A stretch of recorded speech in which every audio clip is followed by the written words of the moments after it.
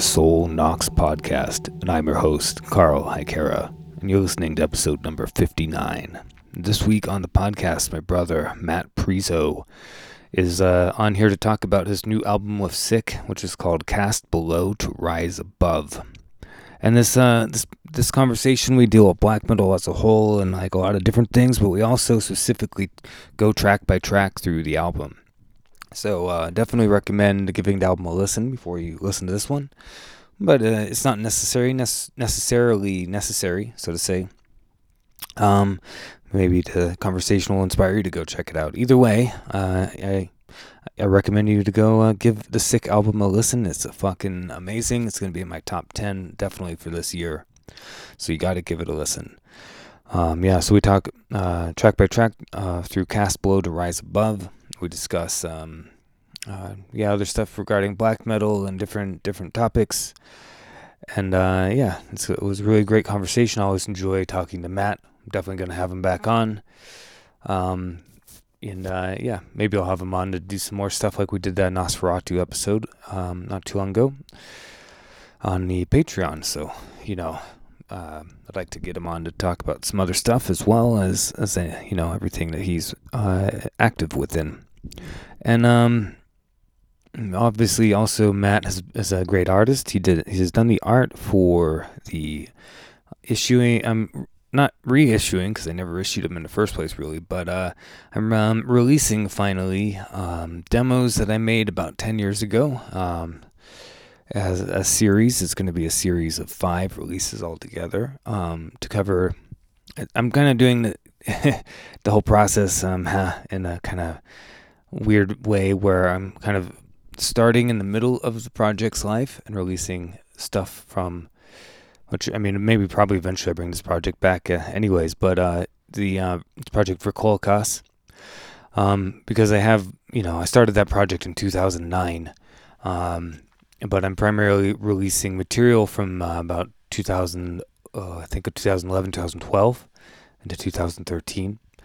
So, but part of that reason is because the stuff that I was most proud of came out of in that period, so that's the first stuff I wanted to lead with rather than doing it in historical kind of accuracy. So, he's doing all the art for this series. I have 3 out. I just released one last week called The Garden of Blood and Bone / The Crimson Queen, which is a compilation of 2 demos. And you can go check that out at verkolokos.bandcamp.com. Once I get done with the this series, then maybe I'll have Matt help me do art for the first half of Verkolokos' career as well. And we'll see. We'll get to that when we get to that. We'll focus in on what I'm doing right now. And it's all kind of a prelude to actually releasing new music, which is in the works. But I wanted to get my history out there. It's one of those things where I can sit there and be like, yeah, I did this stuff. But, only like 3 people have heard it, 4 people, So, I want to get this out there to the public. And I know that it's good, and I've had a great response. So it's pretty awesome. And Matt's done amazing artwork for that stuff. So that's what's going on this week. Later on in the week, I think I'll be releasing an episode with Scott Taysom of Cloak. Kind of in conjunction with the kickoff of they're going on a major tour right now of Uada and Ghostbath. I'm going to see if I can make their show here in Denver. I was hoping to have some car issues figured out before then, but we'll see. Maybe things will work out where I can actually make it. But either way, I'm going to get the episode out, and And what else? I guess I should get into the plugs. So I mentioned the Patreon a minute ago on patreon.com /Soul Knox podcast. You can sign up for $2 a month on the Soul Knox podcast Patreon. Try to do at least 2 episodes a month, sometimes more, which is why I'm only charging $2. So it's a dollar episode or something like this. Matt was, if you like listening to this with Matt, you can go join on there and listen to a conversation we did about Nosferatu from 1922. I'm doing a Dracula series, and should hopefully not too long be able to get the next part up There's a little delay on the next one because I need to buy one of the movies still. But then I'm going to get into it. And so patreon.com/Soul Knocks podcast. Big help. And, appreciate everybody, the people who have already signed up. And anybody else who signs up, I will give a shout out over here on the main feed, because I appreciate the support.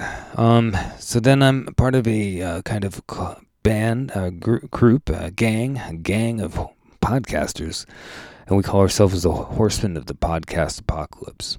Every other Monday you have Horror Wolf 666 with Brandon Legion. Every Tuesday you have Into the Necrosphere with Jackie Schmidt. Every Wednesday you have Everything Went Black with Mike Hill. Every Thursday, Mike Hill and I do a series that's split between Everything Went Black and Soul Knocks called Darkness Weaves, about the work of Karl Edward Wagner. The next episode of that should be coming out next week, I believe, or this upcoming week. So keep an eye out on Wednesday for that. I believe it's supposed to be out. And then they're going to be doing a really awesome, I'm sure it's going to be a really awesome 2-episode series about the masterpiece called True Detective, which I actually just rewatched this week, and kind of getting ready for that. And it was amazing. Yeah, always amazing. Although it does make you feel dirty afterwards because of the subject matter. On Thursdays, you have Necromaniacs with Mike Hill, Mike Scandato, and Jeff Kashid. Fridays, you have Break the Apocalypse, which is now called Spitball Media, I do believe. They just changed. Yeah, Spitball Media with John Draper. Then on Intermittent Times, we have Iblis Manifestations with Cheyenne from Trivax. And that is all the Horsemen. I also have my other brother, Mycelium Signal with Konstantin Tuonohove, part of the Tuonenporte Collective over in Finland. So be sure to go give his podcast a listen. He's done stuff with Nas Alchemeth, Richard Gavin, and Martin Locker, amongst others. So go give him a listen and a follow, and give everybody a follow. Rate everybody on whatever you're using, and all that kind of stuff. And you can follow me on social media, either my name or under Denver Underground Radio, which is the online radio station that I run with my friend Ken. DenverUndergroundRadio.com. We have shows every Tuesday and Thursday. Tuesdays is Darklands, which is my show, which is black metal, death metal, dark ambient. Thursdays we do the Upstairs Room, which is dark wave, goth, post-punk, that kind of stuff. Both the shows start at 9 p.m. Mountain Standard Time, 11 p.m. Eastern Standard Time, Tuesdays and Thursdays, and you can tune in live at DenverUndergroundRadio.com. Follow us on Instagram, and you can see our set lists as well as posts about the podcast. And yeah, I think that is the plugs, the plugs. And all right, so yes, we're going to go ahead and get into the episode now with the great Matt Priso. And I think it's appropriate. We're going to start it off with The Awakening from Cast Below to Rise Above. Hope you guys enjoy. Hail Satan.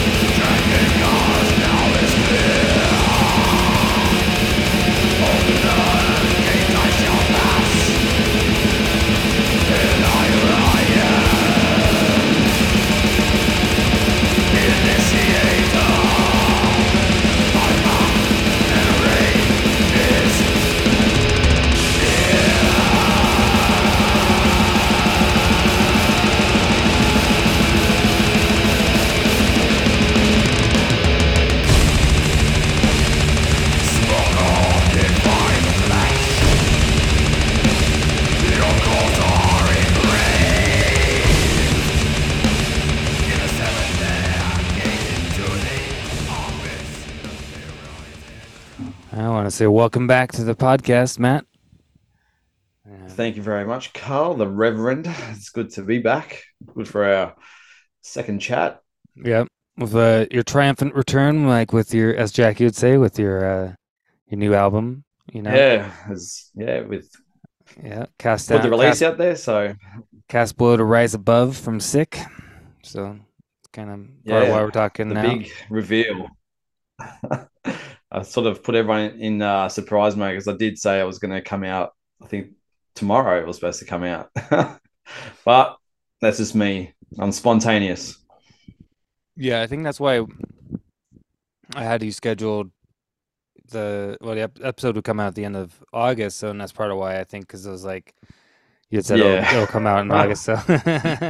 I fuck anyone's schedule. Just leave with me. I will fuck your schedule up. Yeah, that's all right. but but yeah, Okay, it comes out when yeah. it comes out, Just and people can hear the podcast yeah, it and was go back to it. it, yeah, it was ready, and the more I listen to it, the more I fuck with it. Mastering and mixing wise, I've listened to.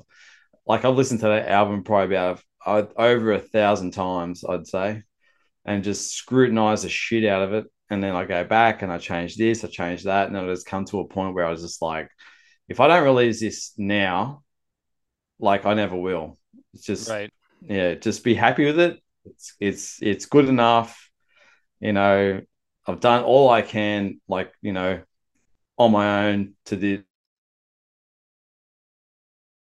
level that I can get it to and fucking just release it. So that's why I released it when I did. Yeah. Well, there's that saying. I'm not sure where it comes from exactly, but it's like as an artist, be it any kind of artist, musical, or if you're a paint or anything like that, like you have to realize one of the biggest skills of being an artist is knowing when the work's done and when to just be like, okay, it's good. Because, like you at a certain point, like Yeah, you really could just keep if you're too perfectionist, you could just keep working on something and it could never be done. You kind of have to at a certain point you have to go, okay, this is good enough. This is close to my vision as possible. It's good. Now work on the next thing. Like yeah, put it out there. Like that's how it is even absolutely. with art as well. Like I found that a lot with my like paintings I do, where it's like, um, I just go until I'm like, okay, it's done. I can't think of anything else to do with this. If I do anything else, it's probably gonna fuck it up. So it's good. Yeah, been there many of times where I have gone to that extra length and then I have totally fucked it up. But a saving grace is I always take, you know, always take pictures as I go along when I do a painting, because for some reason, when you take a picture of, an artwork, it always, I know, it looks different and you can spot out the imperfections, or you see something else that you can, that would inspire you to, oh, yeah, I've got to change that, or I can add that. So it can work, but if you do go overboard, go too far, it will fuck you. And then yeah, it's beyond retrievable sometimes. Yeah, I've had some times with music where I've ended up having to go back to an earlier mix. How you like will mix out stuff and render it, listen to it, and you'll go, okay, now I fucked this up, so now I have to go back to the Yeah. earlier mix and just use that, that I mixed out. Oh, 100%. That's how I saw like that Spells of Torment split. I haven't listened to that because I don't want to listen to that, because I know like now I could actually do a better job. So there's a hint for everyone out there, any Spells fans out there. There will be a remastered version of that split with those 4 songs. Oh, So really? You're gonna, that's my next project. try to get, yeah, Yeah, I'm gonna fix it up, make it how it should have been. You know, so there you right. go. There's a hint. Yeah, I was thinking we It's can gonna happen. talk about the album, the Sick album, and maybe go through like each song and kind of talk about what the song's about, and all that kind of stuff, and some of the things that Oh, I've lost you. did it cut out. Yeah, just cut out. Sorry, man. All right. So I was thinking like we could go through the Sick album, like, talk about each song a little bit Yeah, and whatnot. yeah, for sure, for sure. It's I don't know where we want to start, but I mean, we could start with the whole concept of the album, um, which is, it is a story, and that's why I made it a concept album as such. Even though if you didn't know, it probably doesn't resemble that at all. Usually, concept albums, some would just be like a one track for like,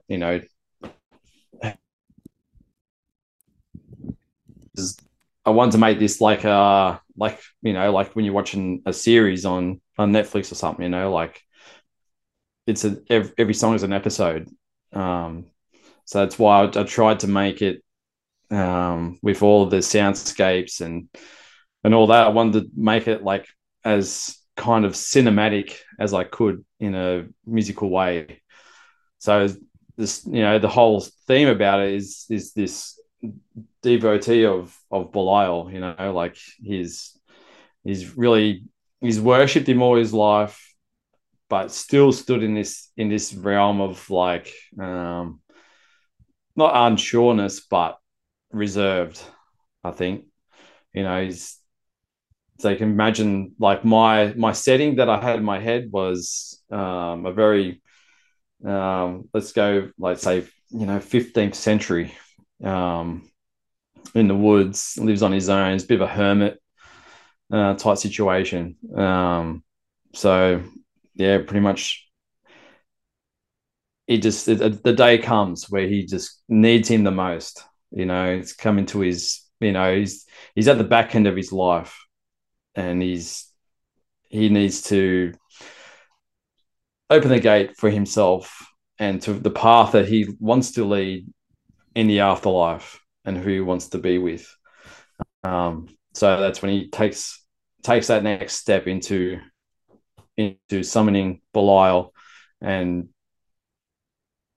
accepting him into his life and into Belial's life, as such. So um, that's pretty much like the whole story. So it's like, this old guy, hermit, who's reaching out, is at the back end of his life and he's taking that next step.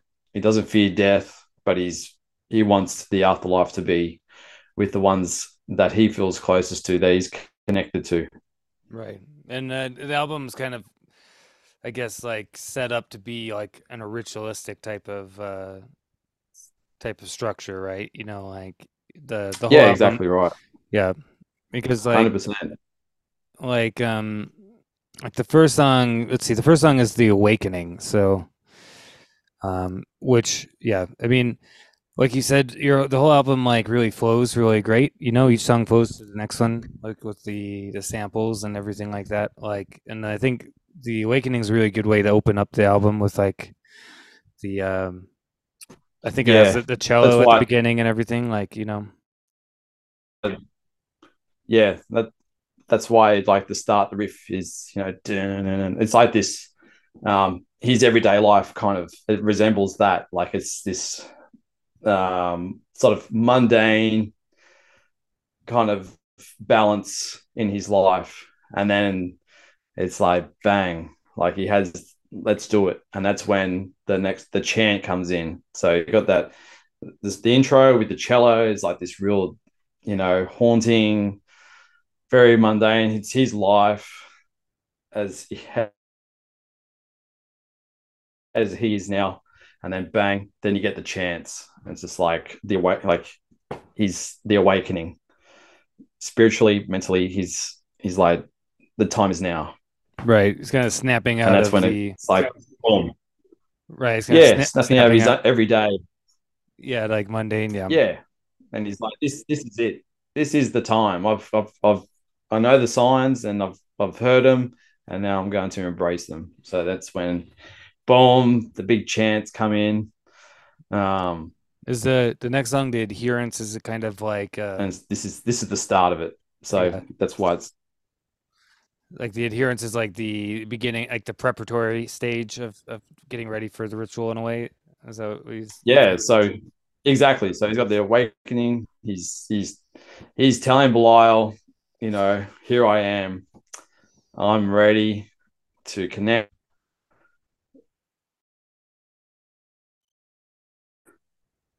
and I'm ready for flight. And then then it carries on to the adherence, which is letting him letting Belial know that he adheres to his ways, to his culture, to his connection to spiritually. The song has a very aggressive feeling to it as well, which kind of fits with that idea of kind of I guess channeling that kind of energy of Belial, right? Which has a very kind of aggressive Yeah, energy. Yeah. exactly right. Because he's held back for so long, and he has like mentally and spiritually, he has this build up of energy, and it's just like bang, here I am, and I can deliver all of me now, and this is me calling out to you, the highest notes. It's an aggressive song, but it's very emotive in a way. I'd say most of the tracks are like they have this emotive feel to it in a darkened sense, and I think that's just how I write. That's my influences, over the years. Um, this is why this is like this album, and there's been a build up for such a long time. It's just that I didn't have the puzzle, I didn't have the pieces all lined up and know the direction that I could go with. Um, so it's like it's been like amazing. This is like my baby. Right. Yeah. So yeah, so that's the adherence. So that's why that's why it has this aggressive feel. It's a nasty riff, and then you go into the some more of a sort of death metal feel where I'm muting some of the riffs. Yeah. It has like So just yeah, it's the kind of death metal. Well, I think is this one has some of the death metal riffs. Like they're very catchy too. That like like stick in your mind. And I think too, like you have some more aggressive parts that also kind of make me think of like Funeral Mist or Marduk or something at yeah, times. Well, that's kind of runs throughout the whole album. And there's certain elements that kind of bring to mind, like and particularly like with the use of like all the samples and stuff makes me think of Funeral Mist as well. yeah, and even with the samples, most of the all not only all these samples and soundscapes I created myself, and it's even to the point like for example, we'll get to it. The Arrival. At the intro of that, you'll hear these. It sounds like rocks falling, and then it's not. It's like into a chasm or a cave, and that's not even it. I was just at work, and I work at a power station, and we emptied one of the giant silos, and they're like the silo is probably maybe 30 meters by 10 meters, and it was empty. So, and my workmate colleague, he tapped on the side, and that's what came out. This echo. Oh, And I cool. was Yeah. like, get fucked. That sounds so fucking good. So I put my phone in there. And I said, do it again. And I just recorded it. And it's, yeah, just simple things like that, Yeah. Well, that, that's one of the things I like about the just natural, sampling. natural sounds. Yeah, there's something I like about the sampling you Yeah, use that just, has that kind of feeling that reminds me of like I don't know, like one of those noise bands like MZ412 or something like that. yeah. Yeah. Absolutely. Like, I think these days, a lot of sampling is just all made like it's all pre-generated. But to be able to get these sounds naturally is like that was the whole. That's what I'm about. That's what I wanted to do. That's why I got Rose on cello. I didn't want to do a keyboard. I wanted like everything to be on there as natural as possible as I could possibly do. Even with on the summoning with the chants, that's all me. And I had like um, I use like beer coolers Mm-hmm. filled it like with quarter with coins, and I was just shaking it, and that was my. Oh, really? And I had my sticks, my drumsticks. I was making, yeah, man. Like, and I did my all natural voices, man. Like I sung all those chants myself. Oh, that's awesome. Um, Yeah, because yeah, the summoning is the part of the album where you have the guy like summoning Belial, right? It's like It's got this Yeah, very exactly. ritualistic feel to this track. Yeah. Yeah, that's one. It's all, the images in my mind. I had to, like, you have to create. It has to stay with the theme. Has to, like, put yourself into that. Like, it was where it's like your fantasy. Like, I was just like, I need to make this as convincing as possible. And sometimes, as you know, with music, it's very hard to do, like, to get a message across, and like, what's this song about? So you need to add those elements in where you're just creating, there's those chants, and people will go, fuck the, yeah, he's having a chant, he's summoning, he's having a ritual. It could be a lot of different things to other, different people, but yeah, trying to capture that emotion all the way through was testing. It was the most fun because I wrote the song so quick, and the longest part was doing the soundscapes. It Right. was getting all the sound effects and stuff like that. Do you think, like, in a way, the kind of energy you put So into yeah, it? so then yeah, that's yeah the summoning. I think we're having the. What's that? I think it's like cutting We're out. having the lag. Yeah, we're having lag.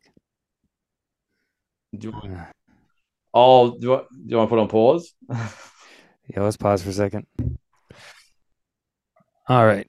So yeah, the what I was saying, like, with the summoning, do you feel like sometimes when you're doing the all this the work for the soundscape parts, like particularly like that one, where you're doing the chanting and doing all this stuff, do you feel like you're kind of like in a way emotionally putting yourself into that point where you're trying to summon Belial in a way in the music, you know what I mean? Yeah. Yeah, that's the thing. With the lyrics, um, with the adherence, the summoning, the arrival, they are all actual chants. So they're Right. actual, all the words are they're actual chants. Right. To like kind of channel like this, like kind of conjure, Yeah, tap into the force of Belial, right? So exactly right. So when I'm listening to it, I'm actually like, and if you're singing along, you're actually doing the spoken word without the actual ritual. right. So it's kind of like a musical version of a full on ritual, which I think is really cool. It- Like, yeah, yeah, I think that I love it when black metal is like that. Like, like you hear bands like I don't know, like Chaos Ritual, like their album Swat Morgenrod or whatever, like has elements of that where they're literally doing like chanting. It's like very ritualistic, like or close to yeah, Ghoul or some of those kind of bands. Like I really like that kind of. yeah, exactly right. Like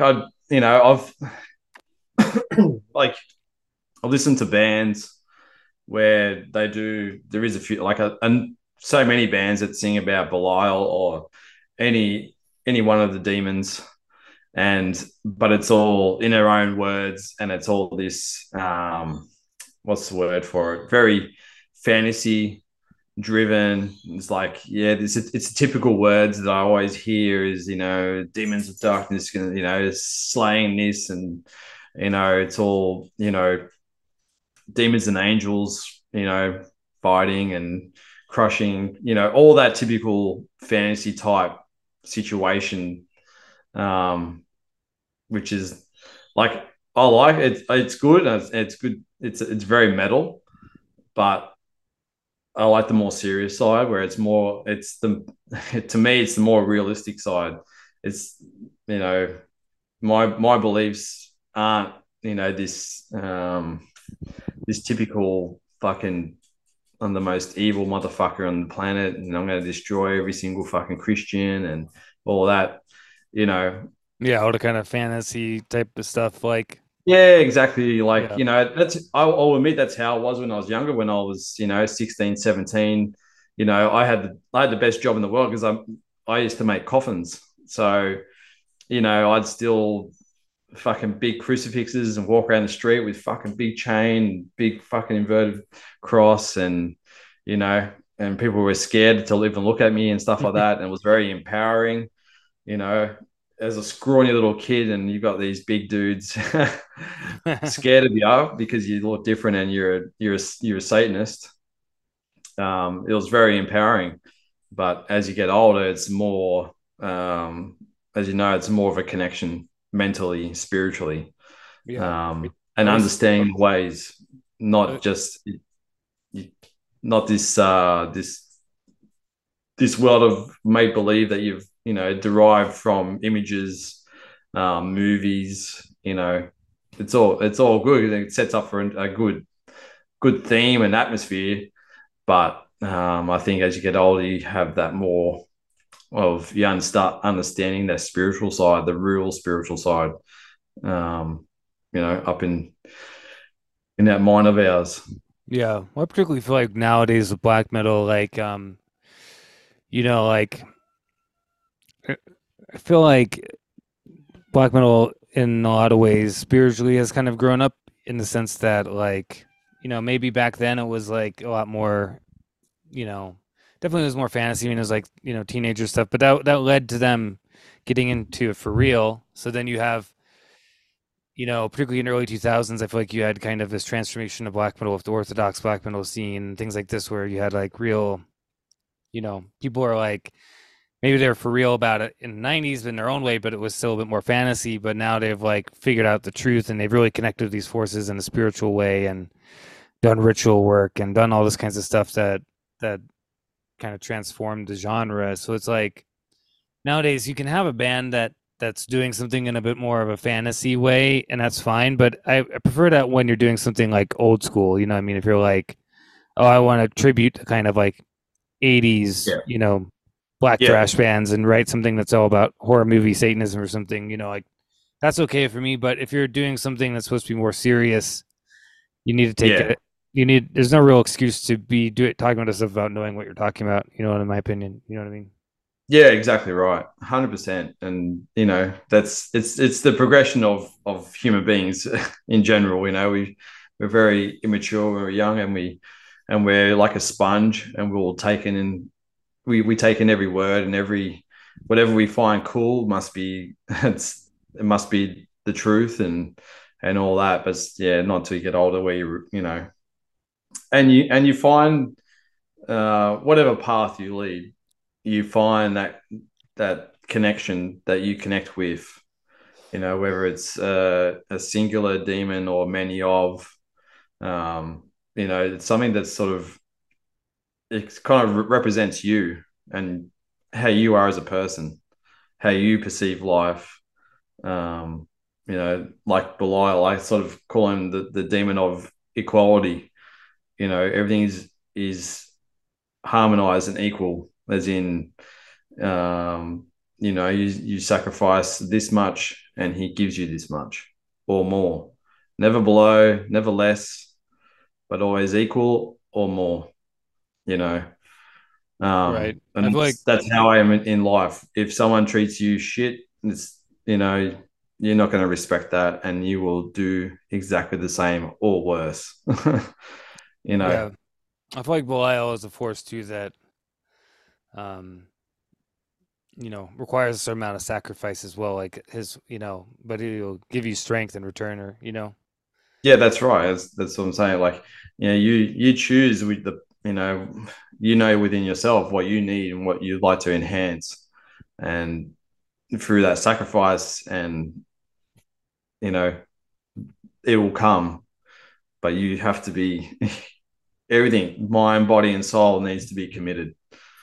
Yeah. It's not just a partial thing. So, I don't know. Do It's like I said, it's like something that's relevant to you, that you can relate to. you feel like in a way with the album, like you're talking about the adherence and stuff, do you feel like that for you it's also like been a part of like the album in a way is also relating somewhat maybe like your own spiritual like Yeah, experiences, 100%. like it's like an outward expression of like having like your own like awakening and your own adherence to this force and giving it to you, or Yeah, very much so, and it can relate to anyone. But absolutely, 100%, because there is that time in your life where you do have that that awakening and that adherence, and you've chosen the path that you want to lead, that's right for you, that works for you, that you can connect to like easily. You don't have to like try, hard to achieve that. Anything that comes naturally is usually the path, you know. Yeah, yeah, But that's because you've opened your mind, and devotion, inner devotion. You've committed yourself, and that's what makes it easier. yeah. Well, I feel like you also have to have knowledge of what it is that you are and what how your path is going to lead.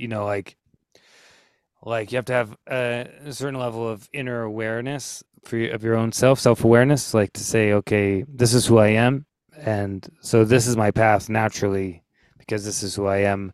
Cut away from all the bullshit of society Yeah, a lot of nonsense that we're kind of programmed with. You know what I mean? yeah. It's a lot of breakaway as we're young, because we're very influential, and sometimes very behind closed doors. We think and we know what we want, but we don't want to be judged. Right. And we live in a very judgmental society. So, a lot of people are very hesitant into being open. And that's the biggest part of it.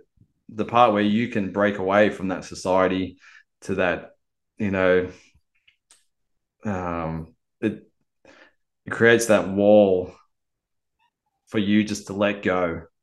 The typical saying is, oh, for a gay man to come out, it's like he's coming out of the closet and so forth, and then all of a sudden they're really happy. Or as for a Satanist to be freely to have a chat and a conversation with someone, and someone asks you, and you say, yes, I am a Satanist, I'm proud of it. you Yeah. know Yeah. I definitely so experienced that too. Like probably in my 20s, I was a bit more reticent about just being fully just like outward about to a certain degree. I mean, I didn't ever really hid what I was into necessarily, but like you felt a bit more like whatever reticence. As I get older, though, like I mean, at this point, I don't care. I mean, like people, yeah. it's very easy for people to figure out what I'm into now, particularly with the podcast and everything. You know what I mean? Like I don't hide it. Yeah, So. exactly right. From what you wear to how you talk or what you're into, but it's a time in your life where you find out who your people are, you know, and Exactly. Yeah. that's who you attract in, and that comes as well, over time. You attract your kind of people, people you connect with, and the others. It's not even you don't even think twice about that. You don't care about that. It's like, yeah, you've chosen that path, and that's fine. And this is mine. Yeah. Yeah. Sometimes I think about that, like when I'm out and about, like just going to the grocery store or something. You know what I mean? And just like look at all the people, and they're all just so normal, like just normal people living their normal lives, and they like just Yeah. definitely don't feel like too. I feel like yeah, we're on two different pathways, and that's fine. Like, but I'm like. I definitely don't really connect with like with them. You know what I mean? No, no, it's funny because I think about it all the time. Like, you go to the supermarket and you see these people it's like this weekly, circle, just going around and around circles. All they're worried about is, work, paying the bills, cooking dinner, going to soccer practice. It's this monotonous circle that they live, most of their life just doing. And you can see in some of them they look drawn and tired and very mundane personalities. Like, you can just tell their personality is they don't have much. There's no variety. They're not being their true selves because they're just stuck in this mundane lifestyle. Yeah, kind of prepackaged. When on it. Yeah, it's like NPCs. Yeah, you know? there's comes about that like yeah, these people walk around, they're just like they're so part of the system, like you know Mm. what I mean, like and there's that kind of mid people who aren't really on the same page as like people like us, but they're more awake, I mean, they're more aware, like I get along with those kind of people better, even if we don't have like a whole lot in common. But they're like at least have like personalities, have things they're into. You know what I mean? Like, They're exactly right. Yeah, yeah. something they're passionate about, they're into, and yeah, I totally But get you. yeah, and particularly like being into horrors and then you can meet people who are like into horror, but they're not really like into like say metal and all that kind of stuff we're into, but they might be a bit more normal, but they like horror. You know what I mean? That's but at least there's that something that you're kind of like, okay, yeah, It's funny when you see people who are into horror and you go, "How can you not be in metal?"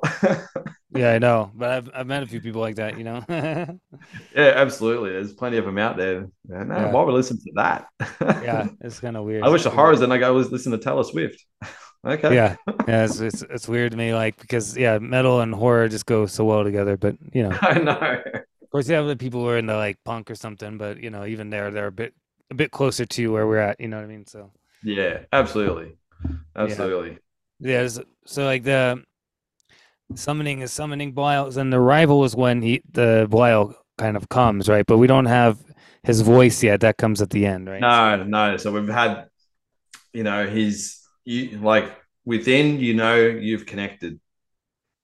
yeah, You've reached out, he's summoned him, he's there, but he doesn't know what you want or right, why you have summoned him because you've just done that first part, which is just connecting. yeah, and So that's why the start of the arrival is there we go. So that's why at the start of it, it's very the intro is very ominous, you got the calm. you You got can tell. the sounds you talked about earlier, Yeah, like yeah, exactly right. So it's very in you can see that connection. Sort of, it's more spiritual. That the sound that the soundscape that I tried to create was um this spiritual connection. right, If it had a sound, that's probably what it'd be. yeah, So trying to create like just a sound and a tone of this kind of connection with Belial, like yeah, it's yeah. more of an out of body experience now. Yeah. I One of my favorite songs on the album is the next one, which is The Ceremony. Like I really like the soundscape parts of this and just the whole Yeah, song it I was. really like a lot, particularly the way it goes into the last song. Yeah, it's that was the first track I wrote for Sick, and then I released it. That was in December or January. I think it was maybe January. And that was the first track I'd done. And it was very rushed. Like it wasn't rushed in the sense that I'd rushed the whole song. It's just rushed that I could have paid a bit more attention, but I was so fucking excited about the first Sick track and first track I was really stoked about. And then 5 months later, after I wrote most of the album, I went back to it and I wasn't happy with it. I wasn't happy with the sound, the guitar sound. So I rewrote it. So it stayed the core of it, like drums and everything stayed the same. The vocal stayed the same. It's just that I rewrote the guitars, which were near close. Like the back end was exactly the same, but the whole front end was different, and it worked out heaps better because the vocals are a lot different. So as you can listen to the album, every song the vocals have changing. Yeah. I do. They're all like every song you like is there's differences in every track, and that's Yeah. just because their progression. I want to make even the vocals a progression. That's why in some of these tracks I'm doing is like I'm Yeah. like really I'm connecting. I want to even the vocals had to be convincing. I didn't want to do just this black metal scream that just was there just because it was there because I had to do it. This is telling a tale. This is telling. I'm performing the rituals. I want those words. I want the pronunciations. I want everything to be delivered in the most convincing form, as if it was done right next, in a room with you. Right. Yeah, I think that that's part of vocals are big. big plus a great thing on the album, like or like your vocals on it.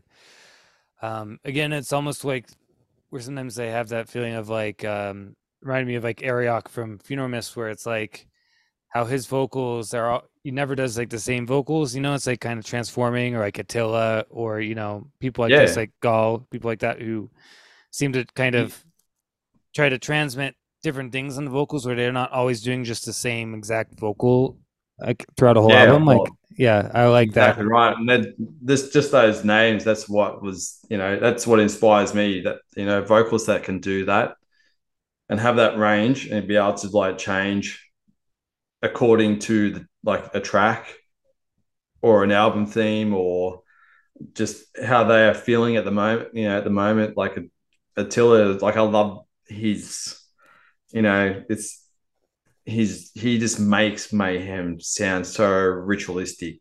Just his delivery, the what he does, spoken word to his highs, it's variance, and that's what makes it more, intriguing for the listener as well. Yeah, like Attila does a lot of different types of vocals, and he does like even like the chant singing stuff that he does, and you know like Yeah, it's fucking amazing, man. And it was probably a big influence, I would have to say, like at this, because Mayhem toured Australia at the start of the year, and when I went and saw him, I was just like, man, this is just fucking like insane. Like this man is fucking incredible. Like the shit he does with his vocals.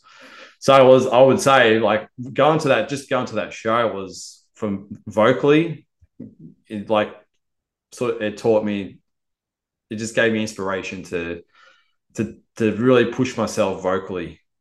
And what if I do this, I've got to make it convincing. I want to make it, I'm singing about a ritual, a summoning, and I want those kind of elements in it. So that's why, yeah, I really had to push myself with every track with vocally. what other are there any other vocalists that kind of were like inspirations that you kind of were like looking at like you know, not trying to copy or anything, but just kind of like that gave you that kind of inspiration as well? Yeah, no, I couldn't say, all the greats are there, but I wouldn't say like Attila was inspiration, but it was inspiration in a way of delivery. That's Yeah. probably the best way to put that. So with black metal. It's funny, it's not until I did like Sick that I really like really really pay attention to other people's vocals. To be honest, Oh, really? yeah, it was like, I like always, pick out good vocalists, and people who really pull off really well and go, fuck, I don't know how they do that. Or if when you hear, like yesterday I listened to a band called Rotborn, and I've to heard tell you them. the truth, I haven't heard a fucking death metal vocalist like that in fucking so long. Like I was going, who, like, fuck, that's like unbelievable. Unknown band from Brazil, fucking phenomenal vocalist, absolutely fucking phenomenal. So there's those moments where you come across vocalists and you go, that's fucking incredible. But I've never said I want to sound like that. I want to do stuff like that, because you just can't. Our vocal cords are all different. Just you've got to understand what you can and can't do. I suppose you can teach yourself to do some stuff, but um, I'm just lucky enough that what I can do really matches my music. Right. Yeah, I've always for me like I remember I've always, you know, usually just kind of do vocals naturally what comes to me, but then like there are some vocalists that really inspired me to try different things, and I would say like Attila was definitely one of them, and Ariot from Funeral Mist, like and I would say like the later stuff from Torog from Behexen, like you know the later the last three Behexen Yeah, albums were like those types of things, yeah, like because like I started getting into this idea of like the lower vocals in black metal, like not just like doing the high pitched screams and not just death metal vocals, but just kind of like I guess those kind of mid range kind of vocals that those bands do, where it's sometimes almost also verging on just like shouting at times too, you know, like where you're kind of bringing a little bit of that and that kind of almost hardcore element some night here and there as well. Like Yeah, I and like that. that's probably where I'm at as well. Yeah, Yeah, I definitely your vocals are kind of like that, absolutely. and then you sprinkle in the higher pitched normal black metal vocals as well when it's the right place for it, along with everything else. I think having a good range Yeah, is really important for vocals because I mean we've all heard plenty of black metal bands that just do like the same goddamn vocals throughout the whole album. You know what I mean? And it yeah, just gets repetitive. You know? and yeah, exactly right. And some of it works. Some of it works, and that's what they do, and that's cool. But I can't do those super high, screechy black metal vocals. It just doesn't. It's not me. I don't think it was meant. I'm not. I'm not meant to scream that high. So, you know, Yeah. it's yeah. And black metal is a very like you've got with vocalists. Vocals like you've got this like narrow sort of a spectrum that you can play in. It's not like um, you know, if you're playing black metal, like, people expect you to do these highs and sort of so not that it limits you, but if you start going a bit too low and a bit too much of that, then your class is black and death, or which you could class sick as well. And I don't mind anyone saying that. But yeah, vocals can sort of like differentiate the genre that you're actually playing. They'll go, hey, it's black metal music, but it's got death metal vocals. So we'll call it black and death. Yeah, I guess like although I still just call it black metal if it's like if it's about like occultism and Satanism and stuff, it doesn't really matter if it has death metal riffs or some death metal Yeah. vocals, you know what I mean? Like or whatever. Like, I think nowadays it's a little bit less particular though. I think probably in the nineties it was a lot more like you have to have these kind of raspy, you know, high pitched vocals or Yeah. it's not black metal. And nowadays I think that it's definitely broken open a little bit, you know what I mean? Yeah. It's I like you will get say, like, it was funny, like, what do you say? doing the vocals with the ceremony. I will say, in doing those vocals, I kind of felt when I was doing them and listening to them, I felt like I was, Dracula, and I was in my castle. The way I was producing those, the words, and I was like very, I was blood drak in my castle, and I was like, that's so. I did have this sense in my head how I was singing it, but it was cool because it was like I was becoming that man in the track. But it was funny listening to it, going, "Geez, I said like this. He's if Dracula, it was just if he had a black metal band, this would be his vocals." Yeah, I think it's the funny thing about black metal vocals for me is that when I do them, it's like I have to be in the middle of the music transmitting whatever the lyrics are and stuff to do the vocals right. Like I couldn't just like be sitting here and then be like, you know, do it the right way. You know what I mean? Just like out of nowhere. It's like, oh, I'm now just gonna Yeah, like, it would just, you know what I mean? Like I have to kind of get into that yeah, mode man. and I'll create vocals Oh, and you do? it comes out the way it comes out, Yeah, like all my demos, that's how it was. man. It's just, you know, Hundreds. Yeah, I totally get it because I wrote some. I was like, which tracks were they? I think it was the adherence and what else was there? There was two tracks, and I hadn't touched the vocals because I wasn't feeling it, and I hadn't like the song was there ready to go, and I couldn't wait to do the vocals. But every time I'd go, this is the weekend, this is the day, I just wasn't feeling it, and I just wouldn't do it. I was like, no, I'm not doing it until I am like in the zone. Like you just have to have that feeling. You're like, right now, I'm ready. This is how I'm going to deliver it, and bang. yeah, yeah. I mean, I feel like that's a good way to do it. I mean, a lot of the demos that I show you and stuff that I did, a lot of those are the first Yeah, takes. That was just like I had the lyrics. I kind yeah, of, as I was like writing the song, I kind of was like getting the phrasing down, like while I was playing it in a way, like as I was yeah. recording it. And then I just did it, and it was what it came out was what came out. You know what I mean? Like, Exactly. That's exactly how I do it too. It's like I know the lyrics are there, and I just get that melody, but it's just the way that you deliver it can go on the day. If you're feeling it and you just like you just put this extra emotion into it. And then yeah, I'm lucky enough that most tracks, I'd say 4 out of the 6 was like first take. And I was just like, yes, I've got it. And then I had one track that I had like 5 goes at it, and I was like, fuck. Yeah, it's Come funny. on. It's funny how that works. Yeah, when I Just fucking do it. for me, like doing black metal, the kind of extreme black metal vocals and stuff, like it's somehow more easy and more natural for me where I can just kind of do that. When it comes to actually like singing, I have to like practice a lot and do a bunch of Yeah. takes usually because it's like when Yeah. actually like You're when driving home going, "Ugh, ugh." I And well, seeing how long you can, deliver it, take the biggest ref. I remember sitting there doing one track and I had the microphone and I'm singing and I'm dribbling out of my mouth like it wouldn't stop and it was just like dripping on the floor. I was just like, I can't stop. I'm gonna keep going with this, and it's just like, made a fucking mess. yeah. One thing I really love is the way the ceremony ends and then goes into the opening of the Dragon God and the last song, Yeah, and that opening like sounds sample or whatever at the beginning of the Dragon God. What is that? Like it sounds awesome. yeah. So that's when I got Tim from the Mentor. So he done the end of the adherence. He done that sample at the end of that track, Okay, yeah. and which originally I asked him, could you do? I wanted him to do the intro for the album.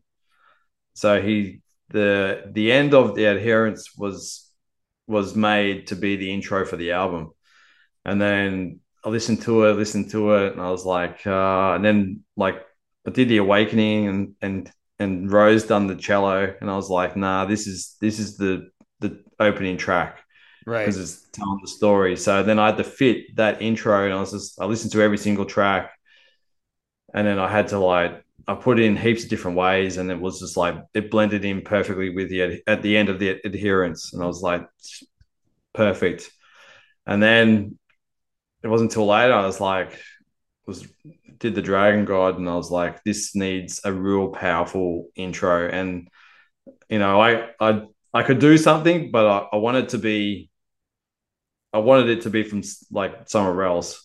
And I knew like Tim's just a magician. Like he's amazing at samples. Like he's just incredible. So then I asked him to if you want to do the intro to that track, and I told him everything about it. This is what it's going to be, and then bang, like it was 5 days later he sent it to me, and I was just like, get fucked. Like this is like exactly perfect, Yeah, perfect. it has that really heavy like kind of like a horn type of sound or something. Like it sounds Yeah, like yeah. It's very you could even take so there's the Viking horn. yeah.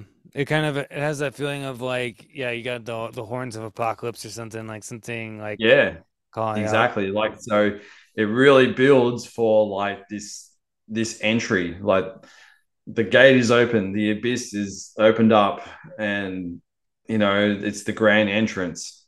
It's like another image could be from like the movie The Cell, how when he's there in his red cape, it's this real fucking dominant force, Yeah, you can just feel the power, and you just like, and you're jealous of it. You're like, I want that power.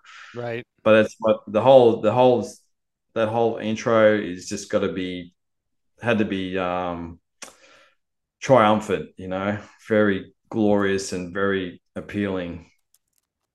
That's what I like about it. It kind of reminds me in a way of some of the stuff on the Satanist by Behemoth where they have like those horns and stuff Yeah, like yeah, on like the last song in that album like which I've always really liked that because I love that album. I think it's probably one of their best, and it's like it has that powerful satanic feeling to it, like these horns and everything yeah. going on. It does. It's funny. I've sort of driven away from Behemoth since they've become probably more mainstream. And some of their stuff just sounds the same now. But I think the Satanists was that turn. That album was like the turn into that new. That was the to me like at this point I kind of just feel like the Satanist was their last album, and I just kind of pretend like they don't exist anymore. That's yeah. That's what I'm saying. Like I I think the don't. Satanists was them saying this is the direction we're going to be doing now, Yeah, and but get used to it.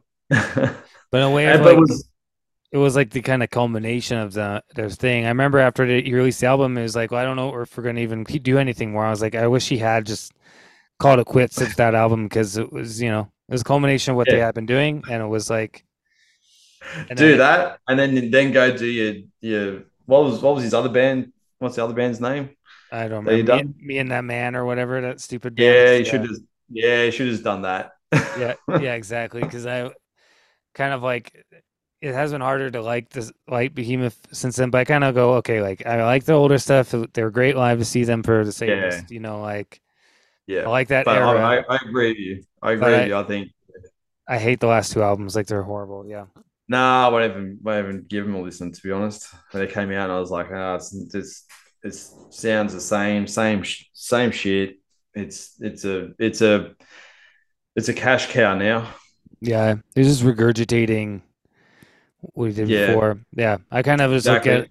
like it does pales in comparison to the Satanist or the Apostasy or Evangelion Yeah, or any of that stuff, or even their old black metal stuff. It's just like yeah. I, I don't. It's a shame because it still has elements and they could still do it, but yeah. Look, they're bringing black metal to the masses, and I can't discredit for what they're doing, what they've done for the genre as such.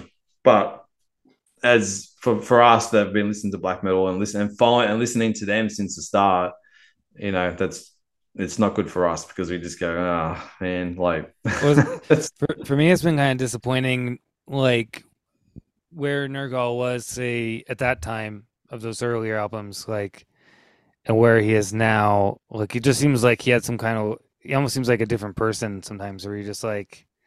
Where was the guy who was yeah, like looked like he was on fire, like channeling like this forces, you know what I mean, in his music, and now he's just like fucking, yeah. I don't know, I don't even know what he's doing nowadays. It just seems like he lost his way, you know what I mean? Yeah, I think. Yeah, I don't know whether well, yeah, you know, money talks and bullshit walks. Yeah, it's an unfortunate thing that can happen to people, you know what I mean? Like, Yeah, it's just the way of the world. We can get very quickly, but we're creatures of habit and indulge. And I suppose he's indulging in the rewards of where they've what they've achieved and where they've come from. So, and that's why even their shows now, it's just like I think where was I reading? Someone was reading like they must have been playing with Cannibal Corpse. And they're like Behemoth was I think they were playing underneath Cannibal Corpse.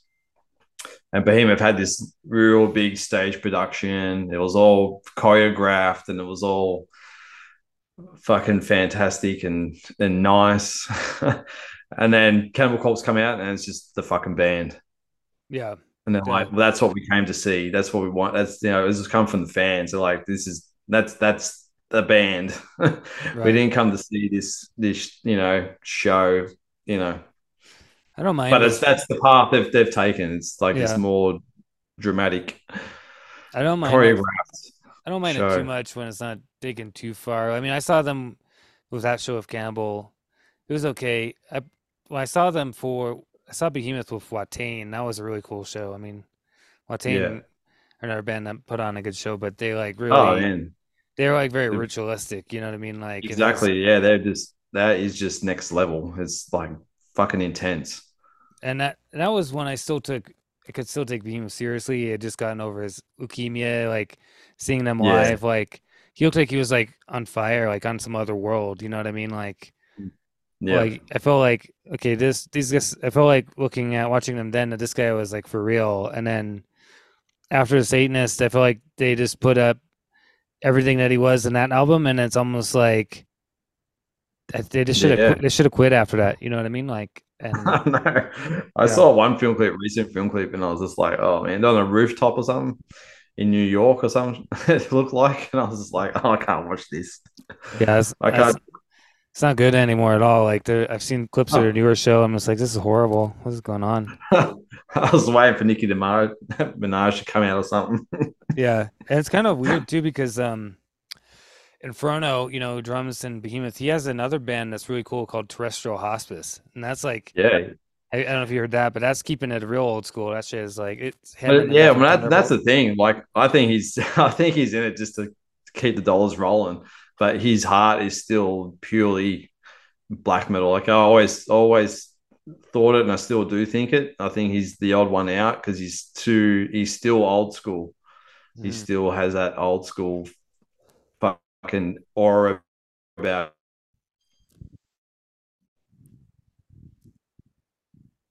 I think you've paused. There you go. You're Yeah, back. like pause for a second. Yeah, like Inferno is still doing like the Terrestrial Hospice stuff, like and yeah, being black metal. So it's kind of funny that. Yeah, yeah, I respect that. Yeah, but going back to the Dragon God, we sort of segued out of that one. Tell us Yeah, what you really think. yeah, But yeah, but it was, yeah, and that's going back to that, like the whole track. That's why I asked Jason Pepiart from Psychroptic to play the part of Belial. It's like I can't sing the part of Belial because it's not. That's I'm the old man. I'm the man who's summoning, and that's why I had to, like, I remember the reason why I reached out to Jason as well is because when Jackie played the summoning on his show, he reached out and said, "Man, he absolutely fucking loved the track." He's like, that is a killer track. Like, it's fucking unreal." And that's when it's like, I think maybe a month after, I was like, "Well, fuck, I need a vocalist for the last track to play Belial." And I know that he's good with his highs and lows with Psychroptic. So I asked him to, if he wanted to do that track, and he was like, "Yeah, for sure, definitely." He couldn't wait. yeah, So yeah, so that was good. And then yeah, with his vocals, I sort of his highs. I just put down another set of vocals, but I just did like 2 octaves lower to give it that demonic, possessed kind of sound. Like, watch a horror movie, you're always the high and low when the demon's speaking. So yeah. I want to sort of emulate that sort of heightened vocal range, which I think he does that in Psychroptic as well. But yeah, I it was like a I bit of like a, that. It kind of reminds me of Deicide as well. Like when they do yeah, like exactly highs and right, lows. same Yeah, thing. Yeah, exactly right. And I think like Napalm Death got Glenn Benton to do the highs for Barney's vocals on what was the track on Harmony Corruption. But yeah, he did this. He did the reverse. But yeah, same concept. And then with the choruses, it was just like him on his own because he's just belting it out. Like, it was so, those choruses are so powerful when yeah, he's just yelling. Like, it was just like, oh, when I first heard it, I was like, yeah. I was a bit. It was because it was different than my vocals. It was like a little bit. It took me like a day or two to get used to it. But I was just like, nah, that chorus is like so good. yeah. Well, that song is probably the most catchy song on the album in the way, you know what I mean? Like there's a lot of catchy riffs and stuff going on in the rest of the album, but that song is like that's like Yeah. the single, if you know what I mean. Like it's got like the catchy chorus and it's like very Yeah, powerful, exactly. you know what I mean? Yeah. Yeah, absolutely. And that's why I think the sound, like, I had to make this, I even made the sound different in that. Like, the guitars, it's more dirtier. So Yeah. it's really, everything's sort of loud, and like, because this is Belial, like, he's coming as like this massive force. So I wanted to make even the sound of the track different. So, guitars are louder, the drums are more boomy, like, got this more air, like more air in it. Yeah. So the snare's more snappy. Um, so I just want to make it more beastly. Like, it's fucking, this is the new, it's a whole entity coming, not just the vocals, but the whole track. So, Right. and then yeah, and because it had those catchy riffs, it was like the perfect ending um, to end the album. It was originally going to be a 7 track album, but when you have that feeling, when that's it. If I put something else to it, I could have written another song. There's no dramas about that. It's just that I just felt like it was complete. Like it didn't need anything more or less, and yeah, just leave it. Yeah. The only thing I could, you don't, yeah, I wouldn't. This is a great closing song. I guess you could have put maybe like a little outro type of thing at the end or something, but I think the way you did it is fine. You know what I mean? I think it's good. Yeah. Yeah, like I was going to, but I thought, it's already an 8 minute track on its own, and I don't know, I did want to. If I did an intro like a soundscape outro, it just I don't know, it's very typical Yeah. to do, and that's why I was like, no, I just want to keep this like raw right to the end. You know, it's Yeah. just it's still Belial. I don't. It's not a closing chapter, and that's how I sort of saw an outro as a closing chapter where with summoning a demon, it's not ending a chapter. It's just he's there forever now, and that's kind of why I chose that riff just to carry on, and then just like volume just go down and Yeah. It's just gonna fade out. fade away like he's still there, like he hasn't left. Yeah. He's still The here. At the end of the album, it's not a closing. It's just like it's there. Yeah, and it recruit. Yeah, so there's someone else coming real quick to follow up on this album. So um, it's gonna it's very relatable for this is going into to who Belial is loyal to. Like, that's all I will say. So he's if anyone knows demonology and Goetia, like he's part of a pact as well, with another demon Right. who's higher in the ranks. Like you'll know who he is. Yeah. But yeah, but he's one of the guards, I call him. One of the one of the heavies Right. So for the album is gonna continue on into this next one. yeah. So you Yeah. possibly hear that riff come back. Yeah, that's a good idea. Yeah, so there's heaps of ideas, and I've got Robin Stone who done all the drums, so he's back on board for the next album as well. But there will be, I will say there will be a track coming out before the end of the year as well. Cool. Yeah. One thing that I like, your production is very. I like it because it's I guess like a bit more mono in a way where things like everything's kind of like you don't have like 1,000 guitar tracks. It doesn't sound like it sounds like Yeah, one or two guitar tracks just like right there in the center and that's everything. right.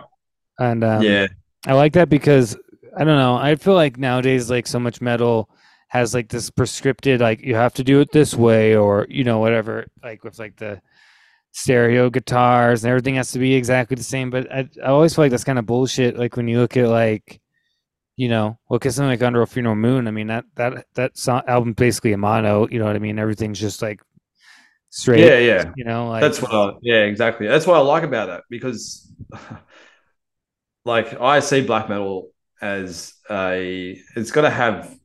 it's always been about their emotion, about how it makes you feel. And I feel like I can listen to a fucking great album, like, this year, say, Cattle Decap, their latest album. It's fucking amazing, and I fucking love it. And it's heavily produced, but that's what they do, and I understand that's what they do, and everyone knows that. I mean, I like raw. When I'm playing my, for spells of torment or anything, like it has to have that emotion. I think if went, I could definitely do the overproduced guitars and the multi tracks, but I would lose the whole feeling of the album. It would be even harder to to gather that emotion and what's happening in these tracks, the ferocity of the riffs. It's earthy, it's natural, and it's like that's how I see you doing, a ritual. You yeah. know, Well, if you're particularly if you're you're doing the song like with one or two guitar tracks, like you know, and you're playing all the way through, right? Like you're putting that energy and emotion that of the song as you're playing it into the music, right? You know what I mean? It's kind of the Yeah, same as if like you have one of those bands where they play the basic tracks all together. You know what I mean? Like yeah, they're putting that gives that so much more emotion and intensity and energy than just like sitting there and oh, just record like this part of riff and copy paste it and all that kind of stuff that a lot of modern bands do. And to me, yeah, that kind of starts to sap away that energy and intensity of actually just sitting yeah, there and playing the song through. And then the other thing too is like, particularly if you're self-recording, doing stuff by yourself.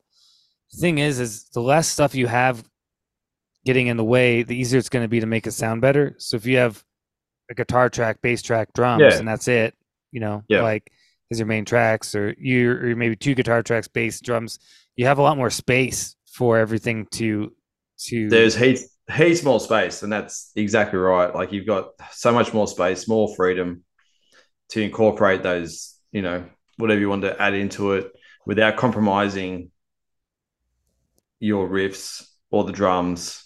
It's like the drums, like I think like the drums are probably they were probably the most produced out of all of it, the most mixed. But I find that it's with black metal, it kind of has to be to an extent as you want it, the clarity, but you still want them to be, I don't know, I use the word earthy, more natural.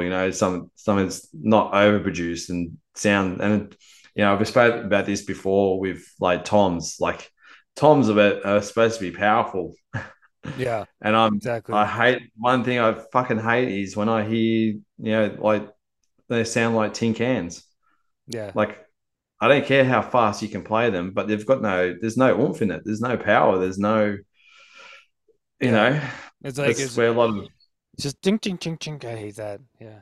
yeah, it's like what I would rather you not do that because it's fucking up your riff as well. Like I so hate the tick tick drum, like bass drums, when bass drums are just like tick tick tick tick tick and you're just like, this is yeah, horrible. Like, why? How did anybody think this sounds good? It doesn't matter what kind of music you're playing. Like, usually it's more yeah, technical. Death metal does like the little tip tap like bass drums, but it's just horrible. It doesn't matter what kind of music. If you got tip yeah, tap like perfectly like every like I don't know, when drums are like just so perfect and you've replaced everything, and so it's all just computers. Like at that point, you why do you even have a drummer? I mean, you probably should have programmed them yourself. Like if you're you not gonna could have you, if and you're not gonna that's have any real exactly drums, you know what I mean? exactly right. If you heard like most of the like drum tracks from this day, and we went back 20 years ago, we would have said that's a drum machine. And Yeah, everyone would like frown upon it as we all did. If you use a drum machine, like a lot of people frowned upon it. It's like not even real drums, but that's the sound that we're getting these days is very, very processed, and that's it works for a lot of bands, and I you accept it. But for me, with Sig, that's why like even with say the Dragon God, it's a different drum sound for that track also because it had to be big. I had to make it larger than I could make it.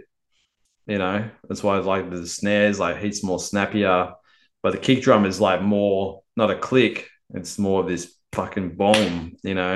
yeah. I don't know. That's what I like. I mean, like to my for me, like I look back at even like say Seven Churches by Possessed. Like that has an amazing drum sound, you know what I mean? Like it's Yeah, powerful, you know? That album as a absolutely. whole sounds powerful as fuck, and I don't know why we need to have all this like processed drums when you could go back to an album made in Oh, 1984 and it sounds a thousand times more powerful than the shit 100%, today, you know? totally, 100%. Because that's how it's supposed to sound. Like, some of the best like tom sounds I've like. What I'm inspired about is like the first Satyricon, Dark Medieval Times. Those toms in those rolls and stuff is just fucking like iconic. Yeah, it sounds It's like like war drums, yeah. they are the most, like in my opinion, like they're my favorite drum sound ever. I froth every time I listen to that and listen to like the drum rolls and stuff. I just go, oh, I get fucking goosebumps because it's so fucking good. I just go, that's how they're supposed to sound, Yeah. you know? Even like Satanic Rites by Hellhammer. That was recorded like the drum sound is like probably one microphone recording those drums and they sound fucking powerful, you know what I mean? Like Yeah, exactly right. We did the same thing with Spells of Torment. yeah. So Austin, he just used his iPhone. Yeah, He put his I've heard. iPhone in the right position, and that's how we recorded drums. And it's And crazy you can get a good sound that way. I mean, like it's just like I don't know. I just like I'm kind of baffled at like a lot of new stuff where it's like, why do you even have a drummer if you're just gonna like replace everything, quantize everything? Like it's nonsense to me. Like yeah, it's like stupid. yeah, Like yeah. I and don't. I get too like so like like stuff like Rotting Christ, Marathon, those kind of bands. They had a real drummer, but they had to record through like a electronic kit because of the way things were. And that Yeah, even is for me better than what's going on now because yeah. at least they're performing it. You know what I mean? Like for real. I'll have to admit, like when I was with my other bands, Hatescape, which I'll have to send to you one day. Yeah. We did 2 hours of like drumming. That's primarily what I am, a drummer. I've drummed for 30 years. But on one of those albums it was like was that during COVID? I'm pretty sure, yeah, the second album. But I had to record that album on an E kit. Yeah. And But it made it heaps easier and we got a good sound. It didn't, then I will say it didn't feel right, but at the same time, it's like, well, we, got the job done and, it's you know, still like better if you actually have somebody playing it and it's not just all like you didn't just like then you yeah. didn't go after oh we're gonna replace everything, quantize it and everything. I It's felt like better. I felt better once I played live on that yeah. album. It was like, I need to play live because I want to show people that I'm using the real drums. Yeah.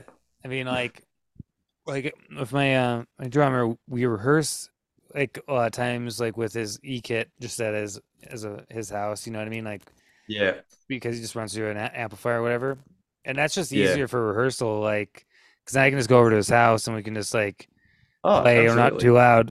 It's a perfect, But perfect situation right. because But you can jam anytime. yeah. But it's like and we might record like we did record like some rehearsal stuff like on like the phone on our like the Santa like Galaxy or whatever, like where I placed it like because he was playing Yeah, through yeah, an amplifier and I was playing through his amplifier and was like it didn't sound too bad when you're recording it that way because it's like it actually sounded kind of okay. So we're probably gonna do like a 2 song like rehearsal like just yeah. thing See how it comes done that out. way just to put it out so people know what we're gonna do and then for our EP we're gonna he has a real kit that we're gonna bring in Yeah, and record like probably in a rehearsal space, just like rent a rehearsal yeah, space, set everything up and record like with 1 or 2 mics on the drums and guitar. I want to do everything like um I want to record all the main tracks like the guitar track and the drums like together and then I'll go back over and add yeah. whatever That'd I be need cool. to. Like Yeah, if it works, like I say, if it works, do it. You go utilize where you're at, what you're doing. yeah. What's best for you. That's you know, even with sick, like I was like when I was doing the mixing and that, like you can easily get carried away into the whole sense of this needs to be like better production or it's not good enough. Like people aren't going to take this serious if I don't do a good production. Like it's people are going to snob it. Um, but you've really got to like pull it back and just go, no, well, what this is about. This is what I'm about. This is what this band's about. And keep it real. Yeah. But it is Like very, I'll tell you what, it's very hard to not sort of start delving when you start doing the mixing and mastering, as you probably know, like start delving into going, it's not good enough. Production needs to be better. but it's You start scrutinizing. we're operating in black metal though. I mean you know, black metal doesn't need it's supposed to be raw in a way. You know what I mean? That's Like exactly right.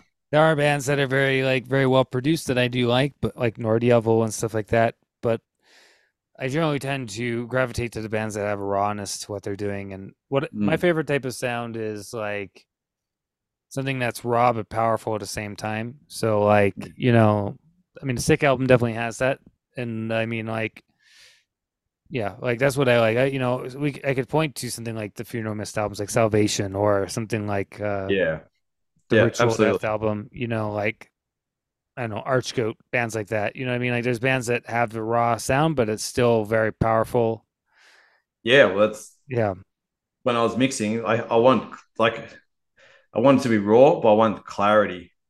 I don't want it to be. I didn't want it to be mixed, like start like blending, and you can't make out riffs and stuff like that. So I want that was the main objectives, is to keep it raw, but keep the clarity where it's understandable.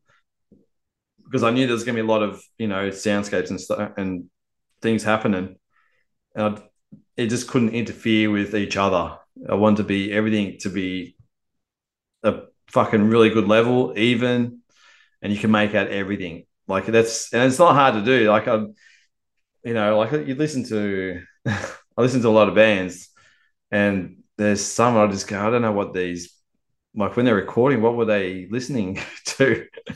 Yeah. Sometimes I can't even hear. You can hardly hear the vocals. I go, like, if I was the vocalist, I'd be like, what the fuck is going on there? Yeah. Or the guitarists, like the guitars are just lost, and you don't even you like drums are just overpowering. And I go, well, the way I see it is, I know who's running the band in that. What I don't But like it's is, like one of these, there's like a kind of rise in these kind of raw black metal bands going around nowadays, like Reverend Marquis and that kind of garbage. And it's like that stuff yeah, just sounds like you're like the band's playing with like and you're put the microphone inside of a dishwasher as they're playing, and then you can't hear anything that they're doing. It just sounds like so yeah. purposefully shitty that it's just like, why would you even bother making this music, like, and putting it out on this, like, it's a waste of fucking plastic, you know what I I don't. Yeah, I don't get it. I don't know. I couldn't personally do it. Like, I'd be embarrassed. I wouldn't be embarrassed, but I don't know. I just my couldn't do it. my thing It's is just, like, if you make something that makes the Black Legion stuff sound like great, like, then you're, I don't know what you're doing, man, like, because like, but I mean, like I don't, Black, even the Black Legions, like, a lot of their stuff still sounds good, like yeah, the March to the Black Holocaust split or something, you know what I mean?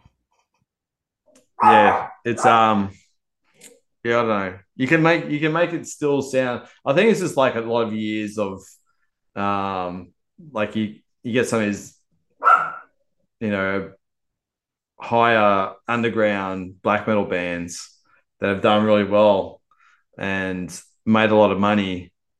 And for me, I've it's been some of them are really hard to I can't really get into, but they're popular as fuck, and the sound is like crusty as hell.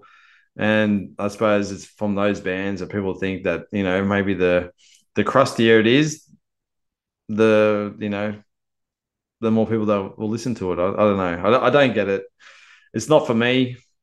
I want clarity. I want to be able to understand. I want to know what the band's about. I want to know what the song's about. I want grasp some kind of lyrical content and gives me more insight into the band. That's what makes me want to listen to the band. You know, Yeah. if I just see one of these bands that just doing this fucking um you know toilet shit, I couldn't give a fuck about it. Yeah. I'll turn it off straight away because I just know this is just fucking shit riffs, screaming, fucking blast beat with your toy cans, and that's it. Like there's no meaning, there's no purpose, you're just doing it because of the genre, because you can.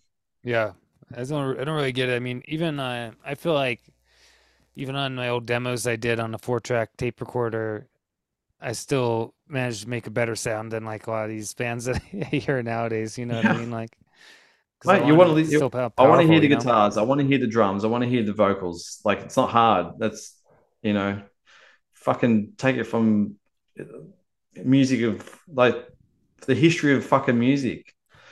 Yeah, Like some people might like it, and like that's fine. But it is to me, it's fucking just rubbish, and like, and I'm sick of fucking hearing people go, "Oh, into that fucking rah rah rah rah" music. It's like, well, you've probably heard one thing. That's it. You've heard one black metal band. It was probably rubbish, Yeah, and you know, there is a lot of thought and planning and a lot of soul put into fucking our music, yeah. and The best, not to mention the fucking spiritual side, of it yeah. all. Like, The best black metal has all of that, like yeah. Even though you have like this whole like spectrum of shitty bands that operate in black metal that are just fakes, poser stuff like there's always going to be that other bands that are for real that are like take it seriously, you know what I mean? Like I think it's always kind yeah, of been that way. yeah. Let's just hope those other ones get flushed out. It's short lived. It's a fucking what they call it. It's just something that comes and goes. It's just next year they'll be into fucking hip hop or something. Yeah. I feel like Piss off. I feel like the thing that's annoying right now for me is seeing a lot of bands kind of like that I've been noticing that just kind of copy like the outward symbolism of say like the Black Legions or other types of raw black metal stuff, and they're like kind of copying like the aesthetics and stuff and then making like total shit music with it. You know what I mean? And I don't understand that at all. Like Yeah, I don't either. But you know, that's we one. end of the day, we know which ones are the ones we want to listen to and we don't want to listen to. Yeah, Well, it does suck because it's compressing the fucking scene a lot as well, though. It's a good thing. It's a bad thing when you've got 20,000 of those bands, like annoying mosquitoes just fucking within the mix, and it's hard to break.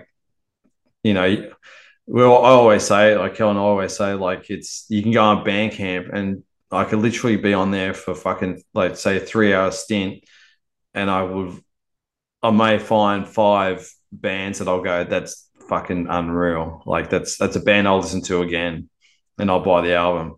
yeah. But in those 3 hours, I'll listen to so much and just so much like shit that I just like go fuck. Why don't I get can it, but I think that kind of stuff the is probably particularly on Bandcamp. There's a lot of that kind of raw black metal stuff that's just shit because I think it's easy for people to do and they think, oh, I don't have to put much effort into it. It's all aesthetics. It's all just like, oh, if I write this crappy riff and do some high pitched vocals and whatever, and it don't make it sound too good. There's gonna be somebody who listen to it. You know what I mean? Like, I think that's yeah. part of it. Like, but Yeah, I exactly. But and they're only just one offs, yeah, you know, one album, one EP, fucking one song, whatever. So yeah, that's what it's in all genres. You just go like I think the good bands, you go be persistent, and that's all I want to do with Sick is it's not going to be just one album. There'll be many many to come. yeah. You know.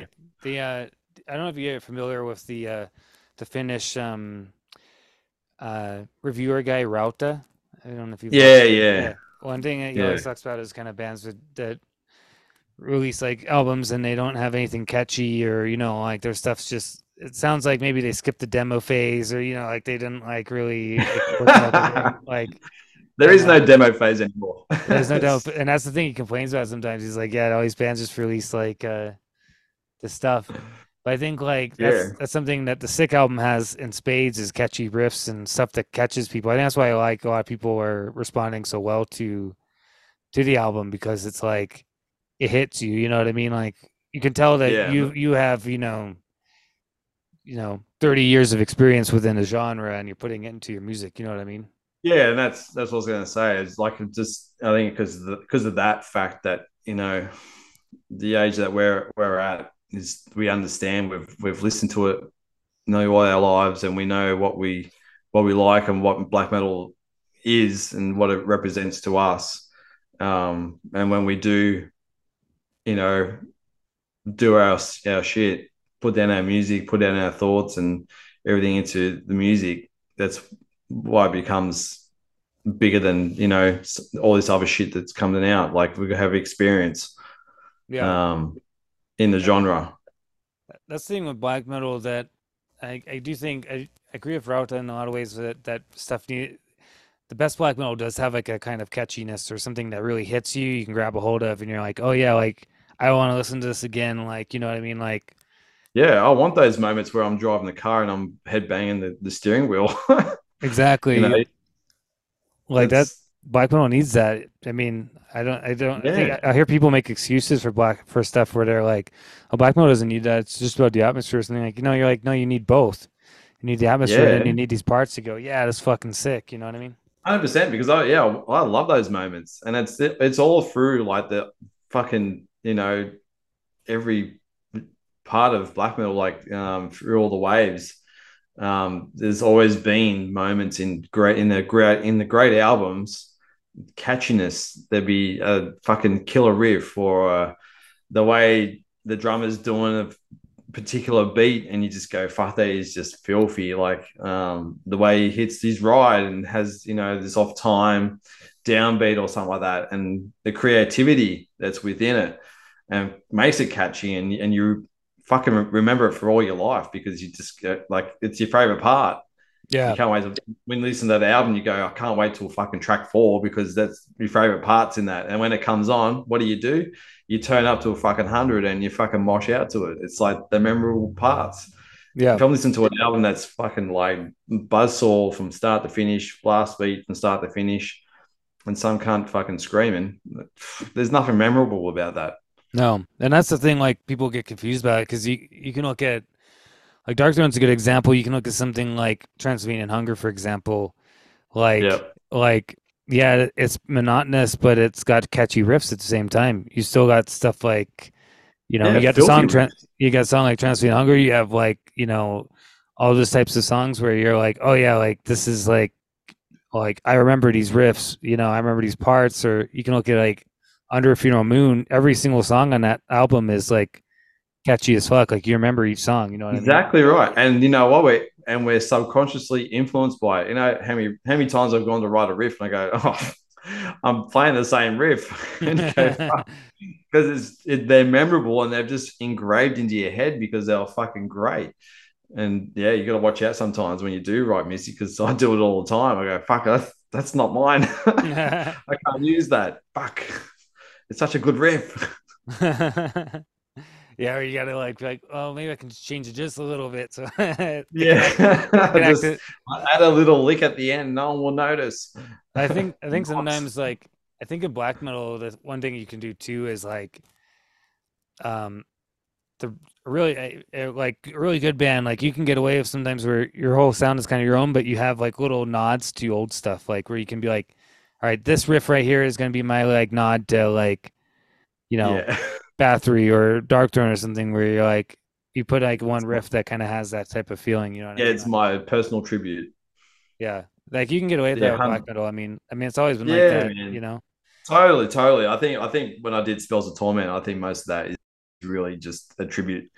Some of those riffs that I played in that was just like they came naturally, and it was. But I can hear it when I listen back to it. I go, they're just full on tribute riffs. Like they're just classic, fucking first wave, thrash, black metal, Yeah, like and they're fun. It's fun. It's fucking awesome. It's fucking yeah. nothing like it. Well, you can look at even like I said, Under Funeral Moon. You got a song like "To Walk the Infernal Fields," which is straight up like the same riff as "Enter the Eternal Fire," but then they take it into a different direction. You know what I mean? Like, Exactly right. And you yeah, can that's the thing. That's the beauty of black metal too, because you can take in so many different paths with one riff. yeah, You can do literally. I think I did one song, and I wanted to see how many drum beats I could do to that one riff, and I think I came up with like six different beats to the one riff, and that's the fucking beauty of it. yeah, With black metal, it's like and every single beat had its own feel, made the whole track have a different feeling to it. So and you get to choose which is the path that I want this track to be like, and Yeah, it what can all come down just to a drum track. well, yeah, definitely. Like, I mean, like, well, I've written like with the project working on now with my drummer. Like, there's a lot of times where we spent time like, like messing around. Where I have like I wrote like a song, right? But I had the riff, so I was like, well, this riff I kind of hear this drum beat, but then this riff could go either way. We could either play it this way or this way, and then we'd have to like figure out Yeah, the kind of arrangement together, like where he'd like, okay, I'll try this beat and we'll see how it sounds with this riff, and then yeah, like I can take the same riff where it's the same notes but play it in different ways, and you can really take it different, and you can have a yeah. lot. Because yeah, and whatever blends in with the next riff, that transition needs to it can be more of you know a time change completely. Do a Megadeth, or you can have it blended in really just smoothly and yeah. It's the beauty of it. You can fuck with it that much that you can get where you're heading is you can get there very easy. I always think of um um uh fuck I was just the song title, the second song on A Blaze in Northern Sky, fucking Um, just the song title, literally I had it in my head and then it was just like uh in the shadow of the horns.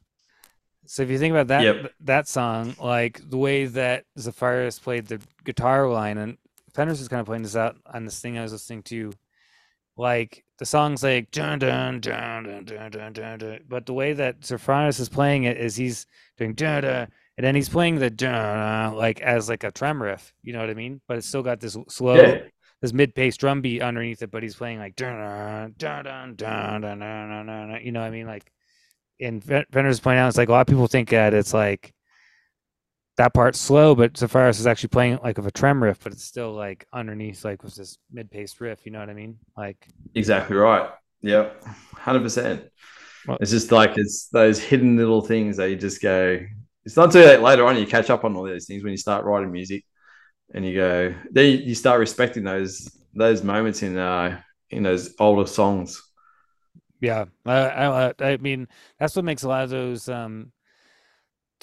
those things so amazing to go back to. Listening to Under Funeral Moon, or Blazing Northern Sky, or Demasura Stomps Athanas, or Yeah. In the Nightside Eclipse or whatever, the Burzum album, stuff like this. I mean, I've listened to all those albums a fucking a million times at this point, right? And Yep. every time I listen to it, I notice things that I didn't notice before, and I can get lost in the atmosphere and the feeling, and you know what I mean? Like, Yeah. Because there's stages in time. Like I remember listening to Dom Mysterious like a million times, but I was a drummer back then, so all I'd be focusing is on the drums. Wouldn't be yeah, so much on the riffs, but that's what because I was a drummer, that's all I'd be paying attention to. But as you get older and I start doing other shit, then I start like just vocally lately, because I didn't do vocals until I started doing spells of torment. And now I'm taking more notice about vocal arrangements, like what they're doing, have heaps more respect, for what they did even back then. It's like fuck, these dudes were just kids yeah, and they're putting that shit out. And you just go, what the fuck? Like, yeah, it's just a hey, fucking amazing. Whether they just by chance they just did it or is calculated, it doesn't matter. But fuck, it's just yeah. So sometimes it's take those they're like learning lessons now. yeah, You go back to learn some new tricks. yeah. They're like there's an album like Demasterius is an ever kind of, I don't know. It's like it's something you can always go back to and just like Oh, soak in more and more things from it, like, and it's just fucking yeah. It's one of the ultimate albums of all time for me. I've listened to that in so many different stages of my life, in good, bad, and the ugly. you know, yeah. it's just because that's what it does. It gives, I don't know, it's an album of everything. In my opinion, like it just has it's a complete album for me. Like it's just fucking perfect, amazing. Yeah, I think that album is one of those like Bible albums for black metal. Like that's album. Yeah, It's like the text for black metal. Like you go to the album and you're like, okay, this is so much of what black metal should be, and black metal is, and it's I got really do. Yeah, I think perfect it's drum like the sound. first. Yeah, I think it's like the album that actually made me look upon, like we spoke before about the stereotypical, you know, picture of black metal, of death metal, of fucking slaying angels and shit, and it sent me to this new heightened spirituality where it gave me this feeling. I was like, what is this? This is just intense, this connection and just I don't know, just enhanced that new stage of belief, Yeah, I'd say. I think that's Sounds why. funny that an album could do that, but it I think back then it really did. Yeah, I agree with you. I mean, there's certain it has a more serious feeling to it. It's not just like Yeah, it's not just fantasy like in that album. It has like a real seriousness to what they're doing. You know what I mean? yeah. I used to go camping and back then with my Walkman and my copied tape of the album, but walking through like through the bush, through the forest. We used to go camping every weekend, but that's what I would play. That'd just be this connection with everything around me and feeling this aura, this feeling, this euphoria almost, like it was just very euphoric moment. And I was just like, oh, it's actually, I feel, what is this? I had to investigate more into it. And once I understood it, I was like, oh, this is like this is what this is about now for me. Is Yeah, in Satanism and my spiritual side. yeah. I think that album was one of those ones. I mean, like, and like, I could say like, hearing something like, even a Blazing Northern Sky. Like that album had a big impact. Nowadays, Under Funeral Moon is probably my favorite Dark Throne album, but Yeah, when I was 18 or whatever, it was the Blazing Northern Sky was one that really like impacted me the most in a way. You know what I mean? Like, yeah, and yeah, yeah. You uh, can't explain it, but it's just the everyone has their own experience, and but when it does, when it hits you hard. another album that really got to me was Beharit, like Drawing Down the Moon. Yeah, that is a classic. Yeah, that Fucking amazing. I remember I got that album and Panzerfaust at the same time. But Yeah. and I love both those albums. But yeah, Drawing Down the Moon really had impact because it's so like very satanic. You know what I mean? Like all the way I through. was Yeah, yeah. Had it was I remember the first time I heard it, I was just like I was captivated. Captivated. I think by the riffs, everything about that was just it was just I don't know, it was like it was different. Had the same black metal feel, but it was different. yeah, the fucking Finnish craziness. Yeah, yeah. It was like, yeah, it was more I was more fascinated by it, I think. Yeah. I really like that whole I love Beharit, I love Archgoat and all that kind of stuff as like Yeah. Yeah, and even like early Impaled Nazarene, like massive like back then I used to froth on them. yeah. Just go there. I couldn't think of anyone wilder in life. I was like, they are maniacs. Well, down there in Australia, also you have your own maniacs like sadistic and Yeah, sadistical execution and stuff. yeah, Chris Hayes, yeah, he's still a psycho. Yeah, He's still a fucking he's still out there, mate. He's like he hasn't changed. He hasn't not changed one bit. They're just yeah, but absolute psychos, but great artists too. yeah, I feel like always the early Australian black metal I always felt like had that kind of same like crazy feeling that you get from like We'll just Finnish black metal. we'll going back to those days, like seeing like Nazul, Bestial, all those older bands like back then was just like it was it literally be a pub of 30 people max. and maybe 30 maniacs, just all fucking, all just psychotic, Yeah. pissed out, psychotic. I don't know how many times I woke up, didn't know where I was, how I got there. I remember where the one I woke up one morning and I was in a tattoo parlor and I was like, what? How the fuck did I? How did I get here? I was checking my body. I was like, have I been tattooed? Like, and that might have been after a Lord Chaos show or yeah, Grenade. I'm not too sure, but yeah, it was just wild times, but awesome, fucking amazing. Like they're the best times. There's nothing that beats it. It's just I don't know it's a different era. Yeah, but yeah, Australian black metal was definitely just absolutely psycho, just raw, almost serial killer, psychopathic maniacs, like just next level. Yeah, it's Next wild. level. Yeah, I see some shit overseas and they're like, cutting themselves up and shit. Like these cunts were doing it down here long ago. Yeah.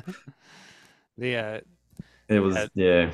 That's all like there's always I feel like with Australian black men I always kind of associate with that kind of psycho crazy stuff. Or there's also the drowning the light type of side of things as well that I always saw. So those are like that was like the two extremes Yeah. of Australian black metal that I knew of for a long It time. You know what was, yeah, I mean? 100%. Yeah, I've got heaps. Yeah, I've got heaps of demo tapes still here, and it's like it is true because it was one end of the spectrum to the other. One side was this nice little, like I call it pleasant black metal. It was very, I don't know, Chelsea black metal, and then you've got the brutality of this fucking these guys thought they were actual demons and they were just out to create carnage. It was just absolute maniac. There's no word for it. They were maniacs. Yeah, I can only It was wild, imagine. wild times. And I, I remember reading about the was it the Statistical Execution Impaled Nazarene tour in Europe. I can't imagine how fucking ridiculous that tour must have been. Like that must have been like just a carnage show. oh, I reckon, yeah, I reckon injuries. It would have been a lot of ambulance there outside. It would have been like a memorable show, just Yeah. memorable. I don't think there'd be that much going on. You wouldn't even know what song they're fucking playing, to be honest. Yeah, because I remember reading about that in the Bardo methodology, and it's being like that just sounds like a fucking psycho like trip through. I mean, I'm surprised that it even managed to like finish. Like, because I mean, both bands are It would have been like a fucking. both It'd be crazy like bands. going to a lunatic asylum. That's what it would have been. There's something about that though, where I don't know. I just think that black metal. I always like that black metal could be extreme. You know what I mean? Where it's just like fucking people, extreme people, like taking it to the next level. I mean that was always Yeah, even with the Norwegian scene or something like that's the whole thing. Like, cause they're like taking the next level. Or here in America, you have like Profanatica and Demoncy and stuff like that. You know what I mean? Like yeah, or the yeah. guys that the guys like a Nightbringer and Incursus and like it's just for real. Like they're like fucking like live and breathe what they're talking about. You know what I mean? Like I just That's feel like that's the key word. Real. They're just real. yeah, like that's There's no bullshit. There's no there's no most of those bands. There's no big PR companies. There's no fucking labels, and it's just fucking them. They need to change. They don't want to change. They don't need to change. They just keep doing what they do best. If you don't like it, fuck off. If you do, keep listening. yeah. I just think that that's what I like about black metal is when they're people are just like yeah, this is what we are or for real and Yeah, we're not like, fucking around. You know what I but mean? yeah, exactly. I don't give a fuck what you think. That's where you get the respect comes from, though. Yeah, That's going back to all these smaller bands and you know kids and doing these one man quick fucking riff bullshit things. That's why they'll never get respect for what they're doing. yeah, Sounds it's like for saying it because some would think that that's what they're doing is is true and real, and that's them, and they're expressing that. But you know, I Yeah, don't see many of it. you gotta walk the walk in a way. Yeah, like the I actually just got to see Nazul live here in Colorado at the Gathering of Shadows that Yeah, Nas and them used to put on up here in the mountains. And yeah, yeah. Lucky bastard. what's yeah, that Nazul show was crazy. Like, I was pretty drunk. Like, obviously we're up in the forest, like they got a fire Yeah, going, whatever. Like we just got done watching um, Nightbringer and we are like, wait, and they come on and it was just like literally like a wall hit me. Like this wall of fucking intense energy. Like just was like, that's what they whoa. created. You know what I mean? And you're just Exactly. like, what the fuck? It is a wall of sound. That's what I loved about him so much, because it wasn't just your standard black metal sound. It was it was thick. It was full. It was like, yeah, it hit you like a ton of bricks, Yeah, it and was just and relentless, relentless. crazy energy too. I mean, I remember physically seeing like orbs of energy like around them. I need Wow. I know we took pictures of. I was talking to what's his name, Krina. It's KVR, Yeah, yeah, and yeah. yeah, Kruno, yeah. I know he was at that show apparently. And I was talking to him and I was like, yeah, I have pictures somewhere of just like all these like orbs around them, like they need to dig up. Like Wow. there's just like so much fucking energy. Like it was crazy. Yeah, Yeah, but it comes off. It emits off everyone. Everyone. It's, if everyone is feeling it, it's just creates that as well, more energy. That's yeah. that's my why. But yeah, I still got a Nazul demo tape somewhere. I'll find it. I had old I'll demo send, tape. Yeah, yeah, I'll send you a photo of it. We got heaps of the demos of the old Australian bands. Yeah, bands like Abominator. There's heaps of them. I always I think like yeah, I like all of the Nazgul stuff. I like their old stuff, the Black Seed, and I like the Iconoclast album, which is what they had just released when I saw them, and they say they played songs from that, and I like their new album too. It was pretty good. Yeah, no, it's really good. Yeah, it's still, at this age, we're all getting on. We're still, I think we're doing our best shit now. Right? Well, I feel Well, like we're all mature. We're that second wave fucking maturity, next level.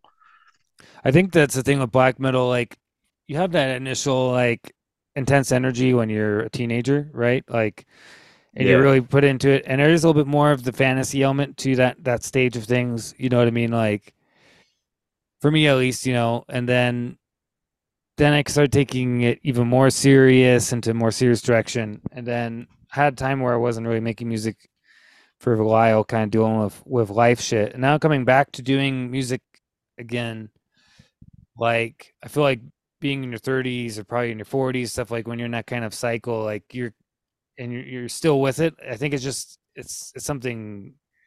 I don't know. It's something different. I see that with a lot of these bands where either they left for a little bit yeah, to come back or they're still doing it now in their 40s, whatever, and they've really refined what they're doing. It seems like there's like the second wave of power and energy that comes out of bands when they. yeah. Because you look at you, like, for me, I look back of what I've done and what I didn't do, and now this is my chance to do it how I wanted to do it. Now I got the maturity. I got, you got the attention for detail. You know what you like. So, when I, as with yourself, like when I write music, I'm writing music that I want to listen to. Right. You're not writing music that you think other people were going to like. You're writing music that you want to hear, that you like. When I'm writing music, I'm not going, fuck, I wonder if Carl will like this. He might not like that part. It's not like that anymore. Like, we write stuff that we want to hear, that we enjoy, and we're influenced by, subconsciously influenced, and then we write it, and fuck, that's why, like, look at all these bands now, fucking touring. Incantation are over here now, like, just absolutely fucking killing it, Yeah. and new albums are just like, from all these bands, you just go, get fucked. Immolation, man. Like, Yeah, that last Immolation album is actually Exactly. up there in my favorites. Yeah. Exactly, man. And this is like, these are guys in fucking late 40s, 50s. Yeah. Yeah, they're like all in their 50s Like now. the Like, the bands that I listened to when I was, 15 and classed as gods, and they're still fucking going because they are fucking metal gods. well, yeah, they're for real. They're back in what they at a certain point, a certain age, like you're backing what you're doing with the fact that this is who you are, this is what I am, like this is what I'm doing. Like it's Yeah. not changing, not going anywhere. I No. do it no matter No. what. Yeah. Exactly. They haven't dropped the pedal at all, you For know.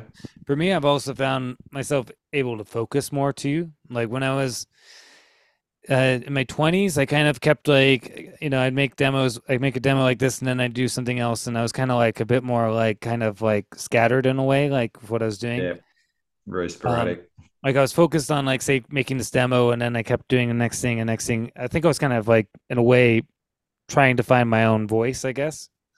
Yeah. But at this point, I know how I write music. I know what I want to do with music. I know exactly what I'm doing in the sense that like, like I have to, like I started this new project like 2 years ago, and we're just now like really getting stuff going for real because of life stuff. But the vision has stayed exactly the same. I know exactly what I want to accomplish with it. I Yeah. knew when I started the project.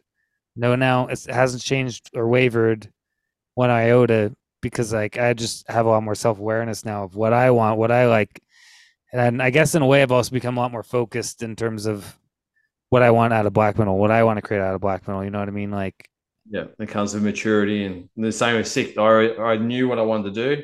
It's just find that right time, and right phrase of within my life that that I was ready to do it. I wasn't going to do it prematurely, or it had to be that right time. And you know when it is, because it happens on its own. Like you make it happen, but yeah, but like you said, it never changes. It's once it's locked up there, we lock it in, and it's gonna get done. Doesn't matter 1 year, 2 year, 10 years. It's always going to get done if you have that focus and motivation. exactly. I mean, the downside of being, you know, in your 30s or 40s and doing this stuff though is particularly like is like, oh, now I gotta, particularly like being well, here in America, it's like now I gotta work. I'm working like 60 hours a week and trying to do I'm all this hearing, on top of everything, like paying my bills, like trying to keep on top of stuff while also trying to do music stuff. And yeah, both me and my drummer are both doing this, both working 60-hour week stuff, trying to like find time to do stuff. yeah. That's why It's sick annoying, was literally done fortnightly. Sick was literally done fortnightly. It was like every second weekend. That's the only time I'd work on it Yeah, because because it's I had like no time. I work out like 6 days a week, and you need that downtime. Just try and fit in with schedules and everything. So yeah, like you said, it's like as you get older, you've got all these other fucking life factors to put in place. yeah, it can be hard when you're working 12-hour day and then you're coming home and then Yeah. you got to do Well, this other stuff and then you're fucking the last thing I want to do is sit down and fucking mix or doing it. That's why what I was telling you with the vocals, like I had to wait to the right time because I was, working, two, fucking tired, three, doing stuff with me son, it's just a life juggle, but you can do it. It's just got to prioritize. yeah. Have get a. I need a personal planner. It definitely adds a extra element to it, but I mean that's that's part of it. Like if you can continue maintain that focus with something over that time, like and knowing it takes longer to accomplish what you want to accomplish, like Yeah, it ends up being a better product and in because you know exactly what you want and like yeah, you can just keep doing it, like totally. Like I commend you for doing your podcast every week. I was only just thinking today. I was like, oh, like we haven't done a podcast for a while, because we've bought a house, we've been renovating. It's all those life things. We just don't have the time. Even though it's to sit down and talk for an hour, it's still, trying to find that hour to be able to do it. Yeah. So Yeah. I mean, we'll like, eventually get back into it though.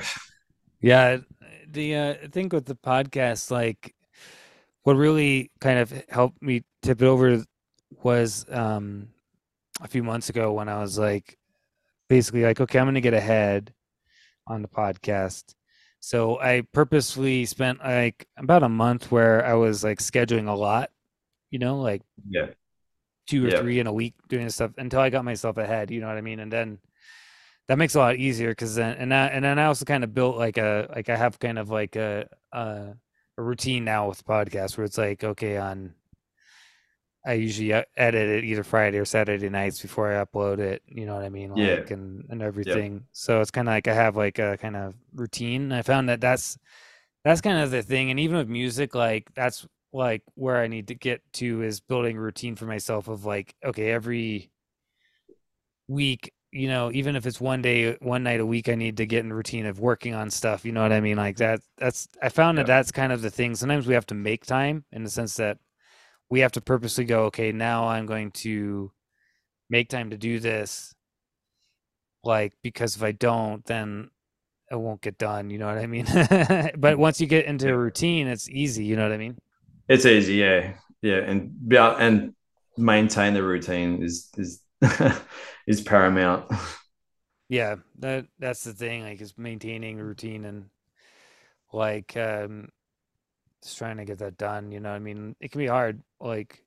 No, you're doing it well, all Like four of you, Jackie, Michael, just yeah, just keep it going. It's you know, it's what the masses like. That's why I enjoy because we all listen to you at work. That's what I listen to you is it makes the day a lot easier. So yeah, I talk for everyone out there that we appreciate what you do, Carl. I appreciate it's always appreciate hearing that. It's always nice to hear that because yeah, you know, like doing the podcast has been really great thing. I mean, like doing this is how I've got to know you. You know what I mean? I've gotten to know Yeah, 100%. Yeah, everybody. Like networking.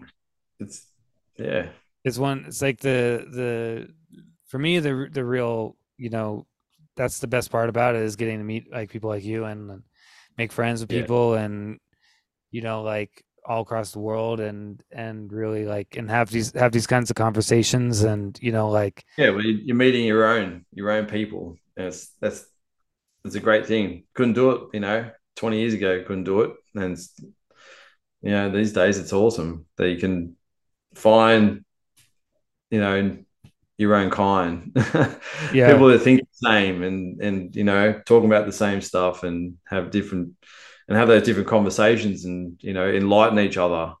Everything, become more knowledgeable. So it's definitely a good thing, and what you're doing is a great thing. So yeah, power to you, brother. thank you, brother. Yeah, I appreciate it. And yeah, for me it's nice that there are people out there who want to hear these conversations, you know what I mean? Like I do it Yeah, because like I want to have these conversations with people and and do talk about things and meet other people on the same page and yeah, it's kind yeah, of like a bonus that there are people out there who actually want to listen and everything and it's really cool like to be honest like the podcast is probably one of the more successful things I've done in my life. You know what I mean yeah.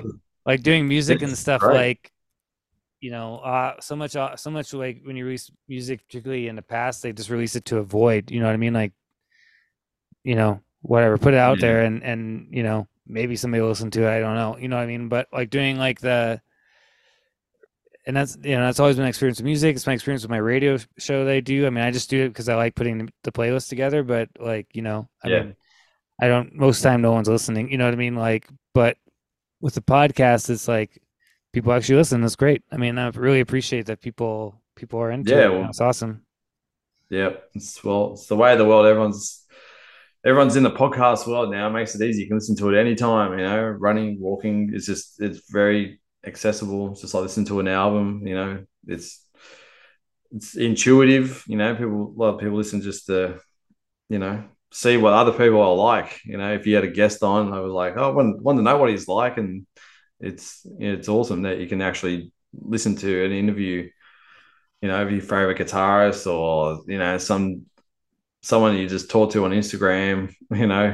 Yeah. Don't really know them, but yeah, to get more insight. So yeah, Yeah. it's a good thing. That's what I like about podcasts, and I really like the kind of style that, Jackie and Mike Hill and everybody does, where it's just raw. That's why I do it that way. And it's like, um, I really, I think too, like with the podcast, like I knew that I had kind of a different perspective on stuff to hit on, and I wanted to have conversations like we had now, like about your album and about like spirituality and about Yeah. all this kinds of stuff, because I don't really hear too many podcasts like talking about this kind of stuff. You know what I mean? Like there's definitely a Nah, void there. yeah, some podcasts are just like there's three guys, two guys, whatever, just having their own opinion. And sometimes it can be like it might not be the path that you are following, and you sort of go, nah, that's not what I think at all. That kind of a satanic podcast, and you listen to it and you go, this is more flower picking than anything.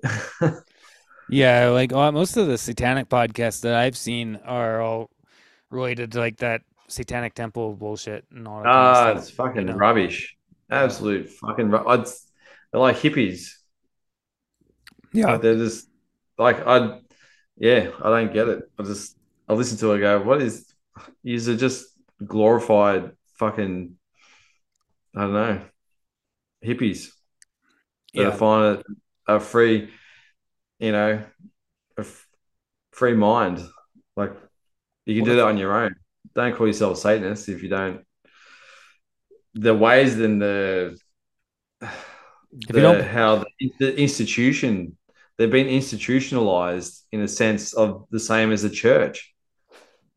I listen to all these conversations they have about what this other sect is doing. They shouldn't be doing that because they're not abiding by these rules. And like now you become hypocritical. Yeah. Now you should literally just leave, and you know you could walk into a church and fit right in, Right. because everything all you're saying and standing for is exactly what we do not stand for. Yeah. Satanist is a path of the individual, and yeah, I mean, Oh, it's yeah. It disgusts me. I get angry. This guy, these fucking hypocritical bitches and fucks. Like he's not understanding the whole concept. Like it's not even a concept. It's a fucking way of life. yeah, exactly. And like, and for me, it's even like I can accept like these kind of atheistic Satanists in that sense, where I'm like, I believe you should follow your own path, but at the same time, I also believe that there is a spiritual element to it that Yeah, you need to be if I you're think gonna they lack. yeah, if you're gonna call yourself a Satanist, I do think that there's something missing. If you're gonna if you're an atheist, like you need to really, in my opinion, you do need to engage with the stuff on the spiritual level to Yeah, I really be a hear Satanist. you. Yeah, you listen to all of them, and they're not one. They don't talk about spiritualism, connecting with anyone, anything. It's all about themselves of being in a group. This is exactly the same as a fucking Christian, a Catholic. These are weak-minded people that need to be associated into a group to be welcomed, to feel part of, and that's not what we are about. No, yeah, you the know same. that they need that integration with each other to tell each other that, oh, you're doing a good thing. Yeah, Like they need other people to determine what they should and what they shouldn't do. They need rules, they need regulations, because they have no idea, because they're lost. They're either weak minded, they've been traumatized, whatever, it doesn't matter. But these people are following exactly the same way of your religious ways on that side. yeah, And what and my life is all about, I don't give a fuck. I don't need anyone to tell me what I need to do or what rules I need to do. I have in my life. I know what rules I've made for myself. I know my boundaries, and that's what I adhere to and I follow. Yeah, exactly. You know, that's what I think too. Like, yeah, I just like the only thing that bothers me at this point is that it's so much, strictly in America, like the kind of satanic temple type of mindset of those types of group following, like so-called Satanists, like has they're like kind of like hijacked the whole idea of the whole term of Satanism in this country at this point, and it kind of like frustrates me because I'm like, you know, Yeah, I because it's easy to do. It's an easy realm to. It's an easy target to hijack yeah, and because now that no one wants to be a part of it. yeah, and now it's like okay, now that people think that associate Satanism. Oh, that's what Satanism is. It's what these people are saying. It's like, no, not really. I mean, this group has only been around for not very long, and Yeah, they're primarily operating on a political level, anyways. You know what I mean? Like they're it's political and same as religion. Like you could have a facility and announce and hire a priest of any sect, say Seventh-day Adventist. As long as you have a minister in your facility, you can call yourself a church. yeah, And then what comes with that? It's a fucking cash cow. It's a license to print money. It's a license to take money from anyone that comes into your temple. yeah.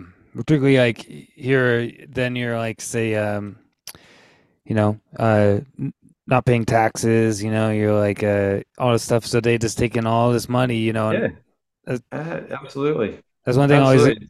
It's one thing I always agreed with Anton LaVey about, where he said like we need to like tax churches. They can't be tax exempt anymore, so because they have to, and so they can just so they're not like fleecing people out of all this money and having these mega churches and all this stuff like that. You know what I Yeah. mean? Like, Even if they did, they'd find a fucking other way because they're fucking rats. They'd be pretend well, we're trading, we're selling Bibles to each other, and there's no tax on selling Bibles. right? Yeah, I just think it's crazy here. Like, I don't know if it's the same there, but I mean, even in this area where I live, like, there's like a million of these big mega churches. Like where they're just fucking huge old like big churches, like where Yeah, there's one of them that ended up getting shut down because it was basically a cult. And I used to work with this girl who she was a teenager. I worked when I was working at Starbucks, and she was her family went to that church, and hearing like some of the things that she was talking about, I was like, this is like literally like a cult. Like it is. the They whole way are. that whole way They they're are. operating as this big mega church. And I found out from other people like, yeah, that place is like they're like brainwashing people and stuff. Eventually, it got shut down. Like, We have a similar one here. We have a huge one here. It's called Hillsong. Same thing. It hasn't been shut down, but the guy who ran it, he's renowned worldwide. But yeah, just a thief. They are all thieves. yeah, we They're had brainwashing people, and they put on these big facades, and people think they're great, and they're deliverance from fucking God Himself. You know, down in they're just good. They're good. They're good spokespeople. They're good at people talking. yeah, Good convincers. They got that natural ability. They're like salesmen. Exactly. They're exactly the same as salesmen. yeah, and they got the same kind of like lack of They anything any empathy, any no empathy. Yeah, empathy at all. yeah, and Zero. down on the Springs here, down like where like Aquis and those kinds of bands are from. Like there's the Focus on the Family. I don't know if you know about that organization, but Yeah, yeah. the guy who founded that Focus on the Family thing ended up like being like secretly like he had like a gay lover, at like a prostitute that he used to go to and stuff. And eventually the gay lover like outed him because he was just like this Focus on Family guy who was like having his whole secret life where he's having gay sex and stuff. And then he would be going on and talking about how you need to burn the fags and all this kinds of stuff, right? Yeah, And yeah, so yeah, his gay lover's like, fuck this guy, like I'm gonna out him yeah. because he's like trying to like talk shit about us. You know what I mean? Like There you go. I was like There you go. it was amazing. Like I was like that. I was like, good on you, man. Like, cause yeah, fuck Yeah, that power guy. to you. Yeah, power to you. Yeah, it's just yeah, it's all around the world. It is all around the world. It's just it's so easy to do. It's like I said, all you need is those ingredients, and they're free to do what they please. You know. I always think that the people who seem to try to sell themselves as the most holy of the holy always have dirty secrets. You know what I mean? And it's always the same. Like all these things, like they're all hypocrites. They're all Yeah. pretending to be like so holy on the outside, but then inside they're fucking, like Corrupt. fucking around They're on just their wives and stealing money and embed, yeah. stealing of They're all criminals. corrupt. Yeah, Yeah. exactly. Like, It's and the it, the same thing about the fucking assholes and politicians. Like they're all criminals. You know what I mean? Like, same. They're in the same boat. They're all interlinked. They are all interlinked with each other I, massively. I think the thing with Satanism is that Satanism is actually like kind of against that because it's not about being hypocrisy is very is very like that's a big sin for a Satanist in my opinion. You know what I mean? Like don't be a fucking hypocrite. Exactly right. It's about being truthful to yourself, being honest, and being honest is being confident in yourself. And whoever's not, if you're not confident in yourself and your beliefs, well, you will be a hypocrite because you're trying to please others. And as soon as you start trying to please others, that's when bullshit starts coming out. That's when you're lying. All those things that like we look down upon. Like no one wants to be part of doesn't we want to be friends with anyone who fucking bullshits to them. But this is what they do. They're all insecure human beings. And that's why we keep it real with our music, with our beliefs. We're open. All those things they attribute to making you a better person, more um, the self belief in Yeah, yourself and how much you can grow. As soon as you acknowledge who you are and you're comfortable, how much you excel from that is huge. You'll start doing things you never even thought you could do because right. you have that self belief, that confidence. You don't give a fuck what anyone thinks. What you do is true and right.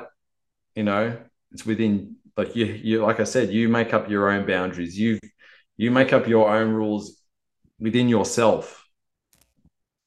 Exactly. No one else tells you, yeah, we have societal rules that we must abide to, and it's to keep order. I understand that. And that's politicians and all, and most of it's fucking bullshit. But it's something you can't escape. It's the masses. But within ourselves, within our lives, with it, spiritually, mentally, you need to overcome, and be confident to be able to speak up, be who you are, and everything else comes so quickly. You excel so much as a human being, and you'll be a lot happier, confident, and people see that, and that's when you start drawing people to you because people will like go on, fuck, this person is just how can you be so happy? I was like, fuck, look in the mirror, dickhead. Yeah, I think sometimes too like do you pay a price in a way with it in the sense that I think that our society seems to really uh it's those type of hypocritical bullshitter people who've kind of set the rules in our society. You know what I mean? So it's like Mhm. so if you're not willing to play their games, then it's kind of like you then have to have that um you have to find another way. You know what I mean? You have to figure out where you are going to be successful in. So Yeah, it's like, like I remember being younger trying to I guess like trying to be successful, like say in like the business, like trying to get yeah, and finding it very difficult and not having like a lot of success in it because I was trying to play that role of like being a manager, being a business person, whatever, like, and realizing that I can't really I'm not very comfortable in this corporate kind of world where I have to talk bullshit and know all the Yeah, lingo and do all this stuff. It's just like not it's very unnatural for me. I found it very difficult, and thus I ended up not actually being very successful in that enterprise, you know what I mean? So then it took a while for me to figure out. I had to do a lot of stuff where I tried to figure out what are some where to go then. How can I find success in the world outside of that bullshit, you know what I mean? And then, you yeah, try to find things that you can do outside of that, you know what I mean? Like yeah. It right becomes now, natural, and yeah, nowadays I do a job where I don't have to talk to people really at all, you know what I mean? Like you just kind of do what you need to do, you know what I mean? Like where it's like yep, yeah, I don't have to exactly right. play these games and all this bullshit, you know what I mean? Yeah, that's why I was like, you know, previous jobs being production manager and foreman and stuff like that. It's just, yeah, it's not so much me anymore because I don't like that political side where I do have to like bullshit. I have to lie, to match KPIs and so forth. Like you just, I don't know, just lying to people is very hard. It's, I don't lie to myself and I don't want to lie to others. It's not natural. It's not right.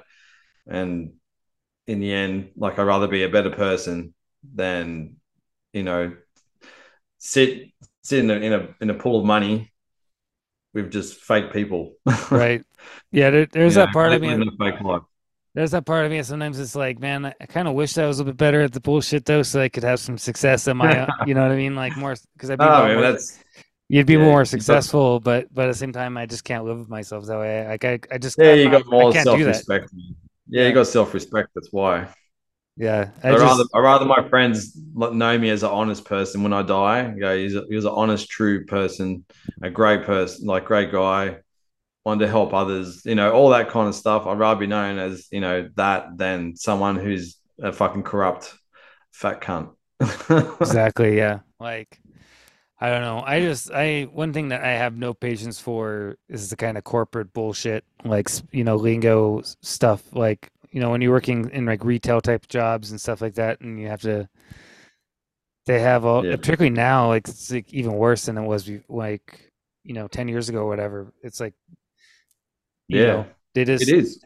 it's There's a horrible. Like, fight. It's a fight for survival out there. it's just like, they just want to, you have to be so politically correct and just like skirt around everything and all this like lingo and all this stuff. And I'm just Well, like, we it's live in a horrible. world of acronyms now.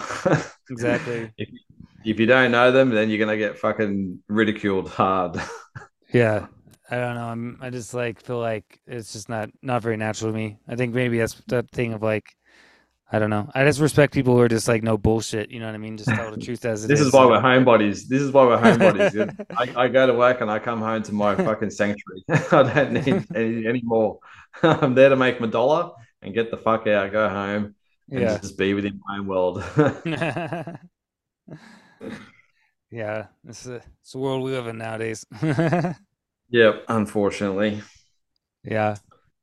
I'm gonna have to head out here in a minute. Like, Yeah, so mate.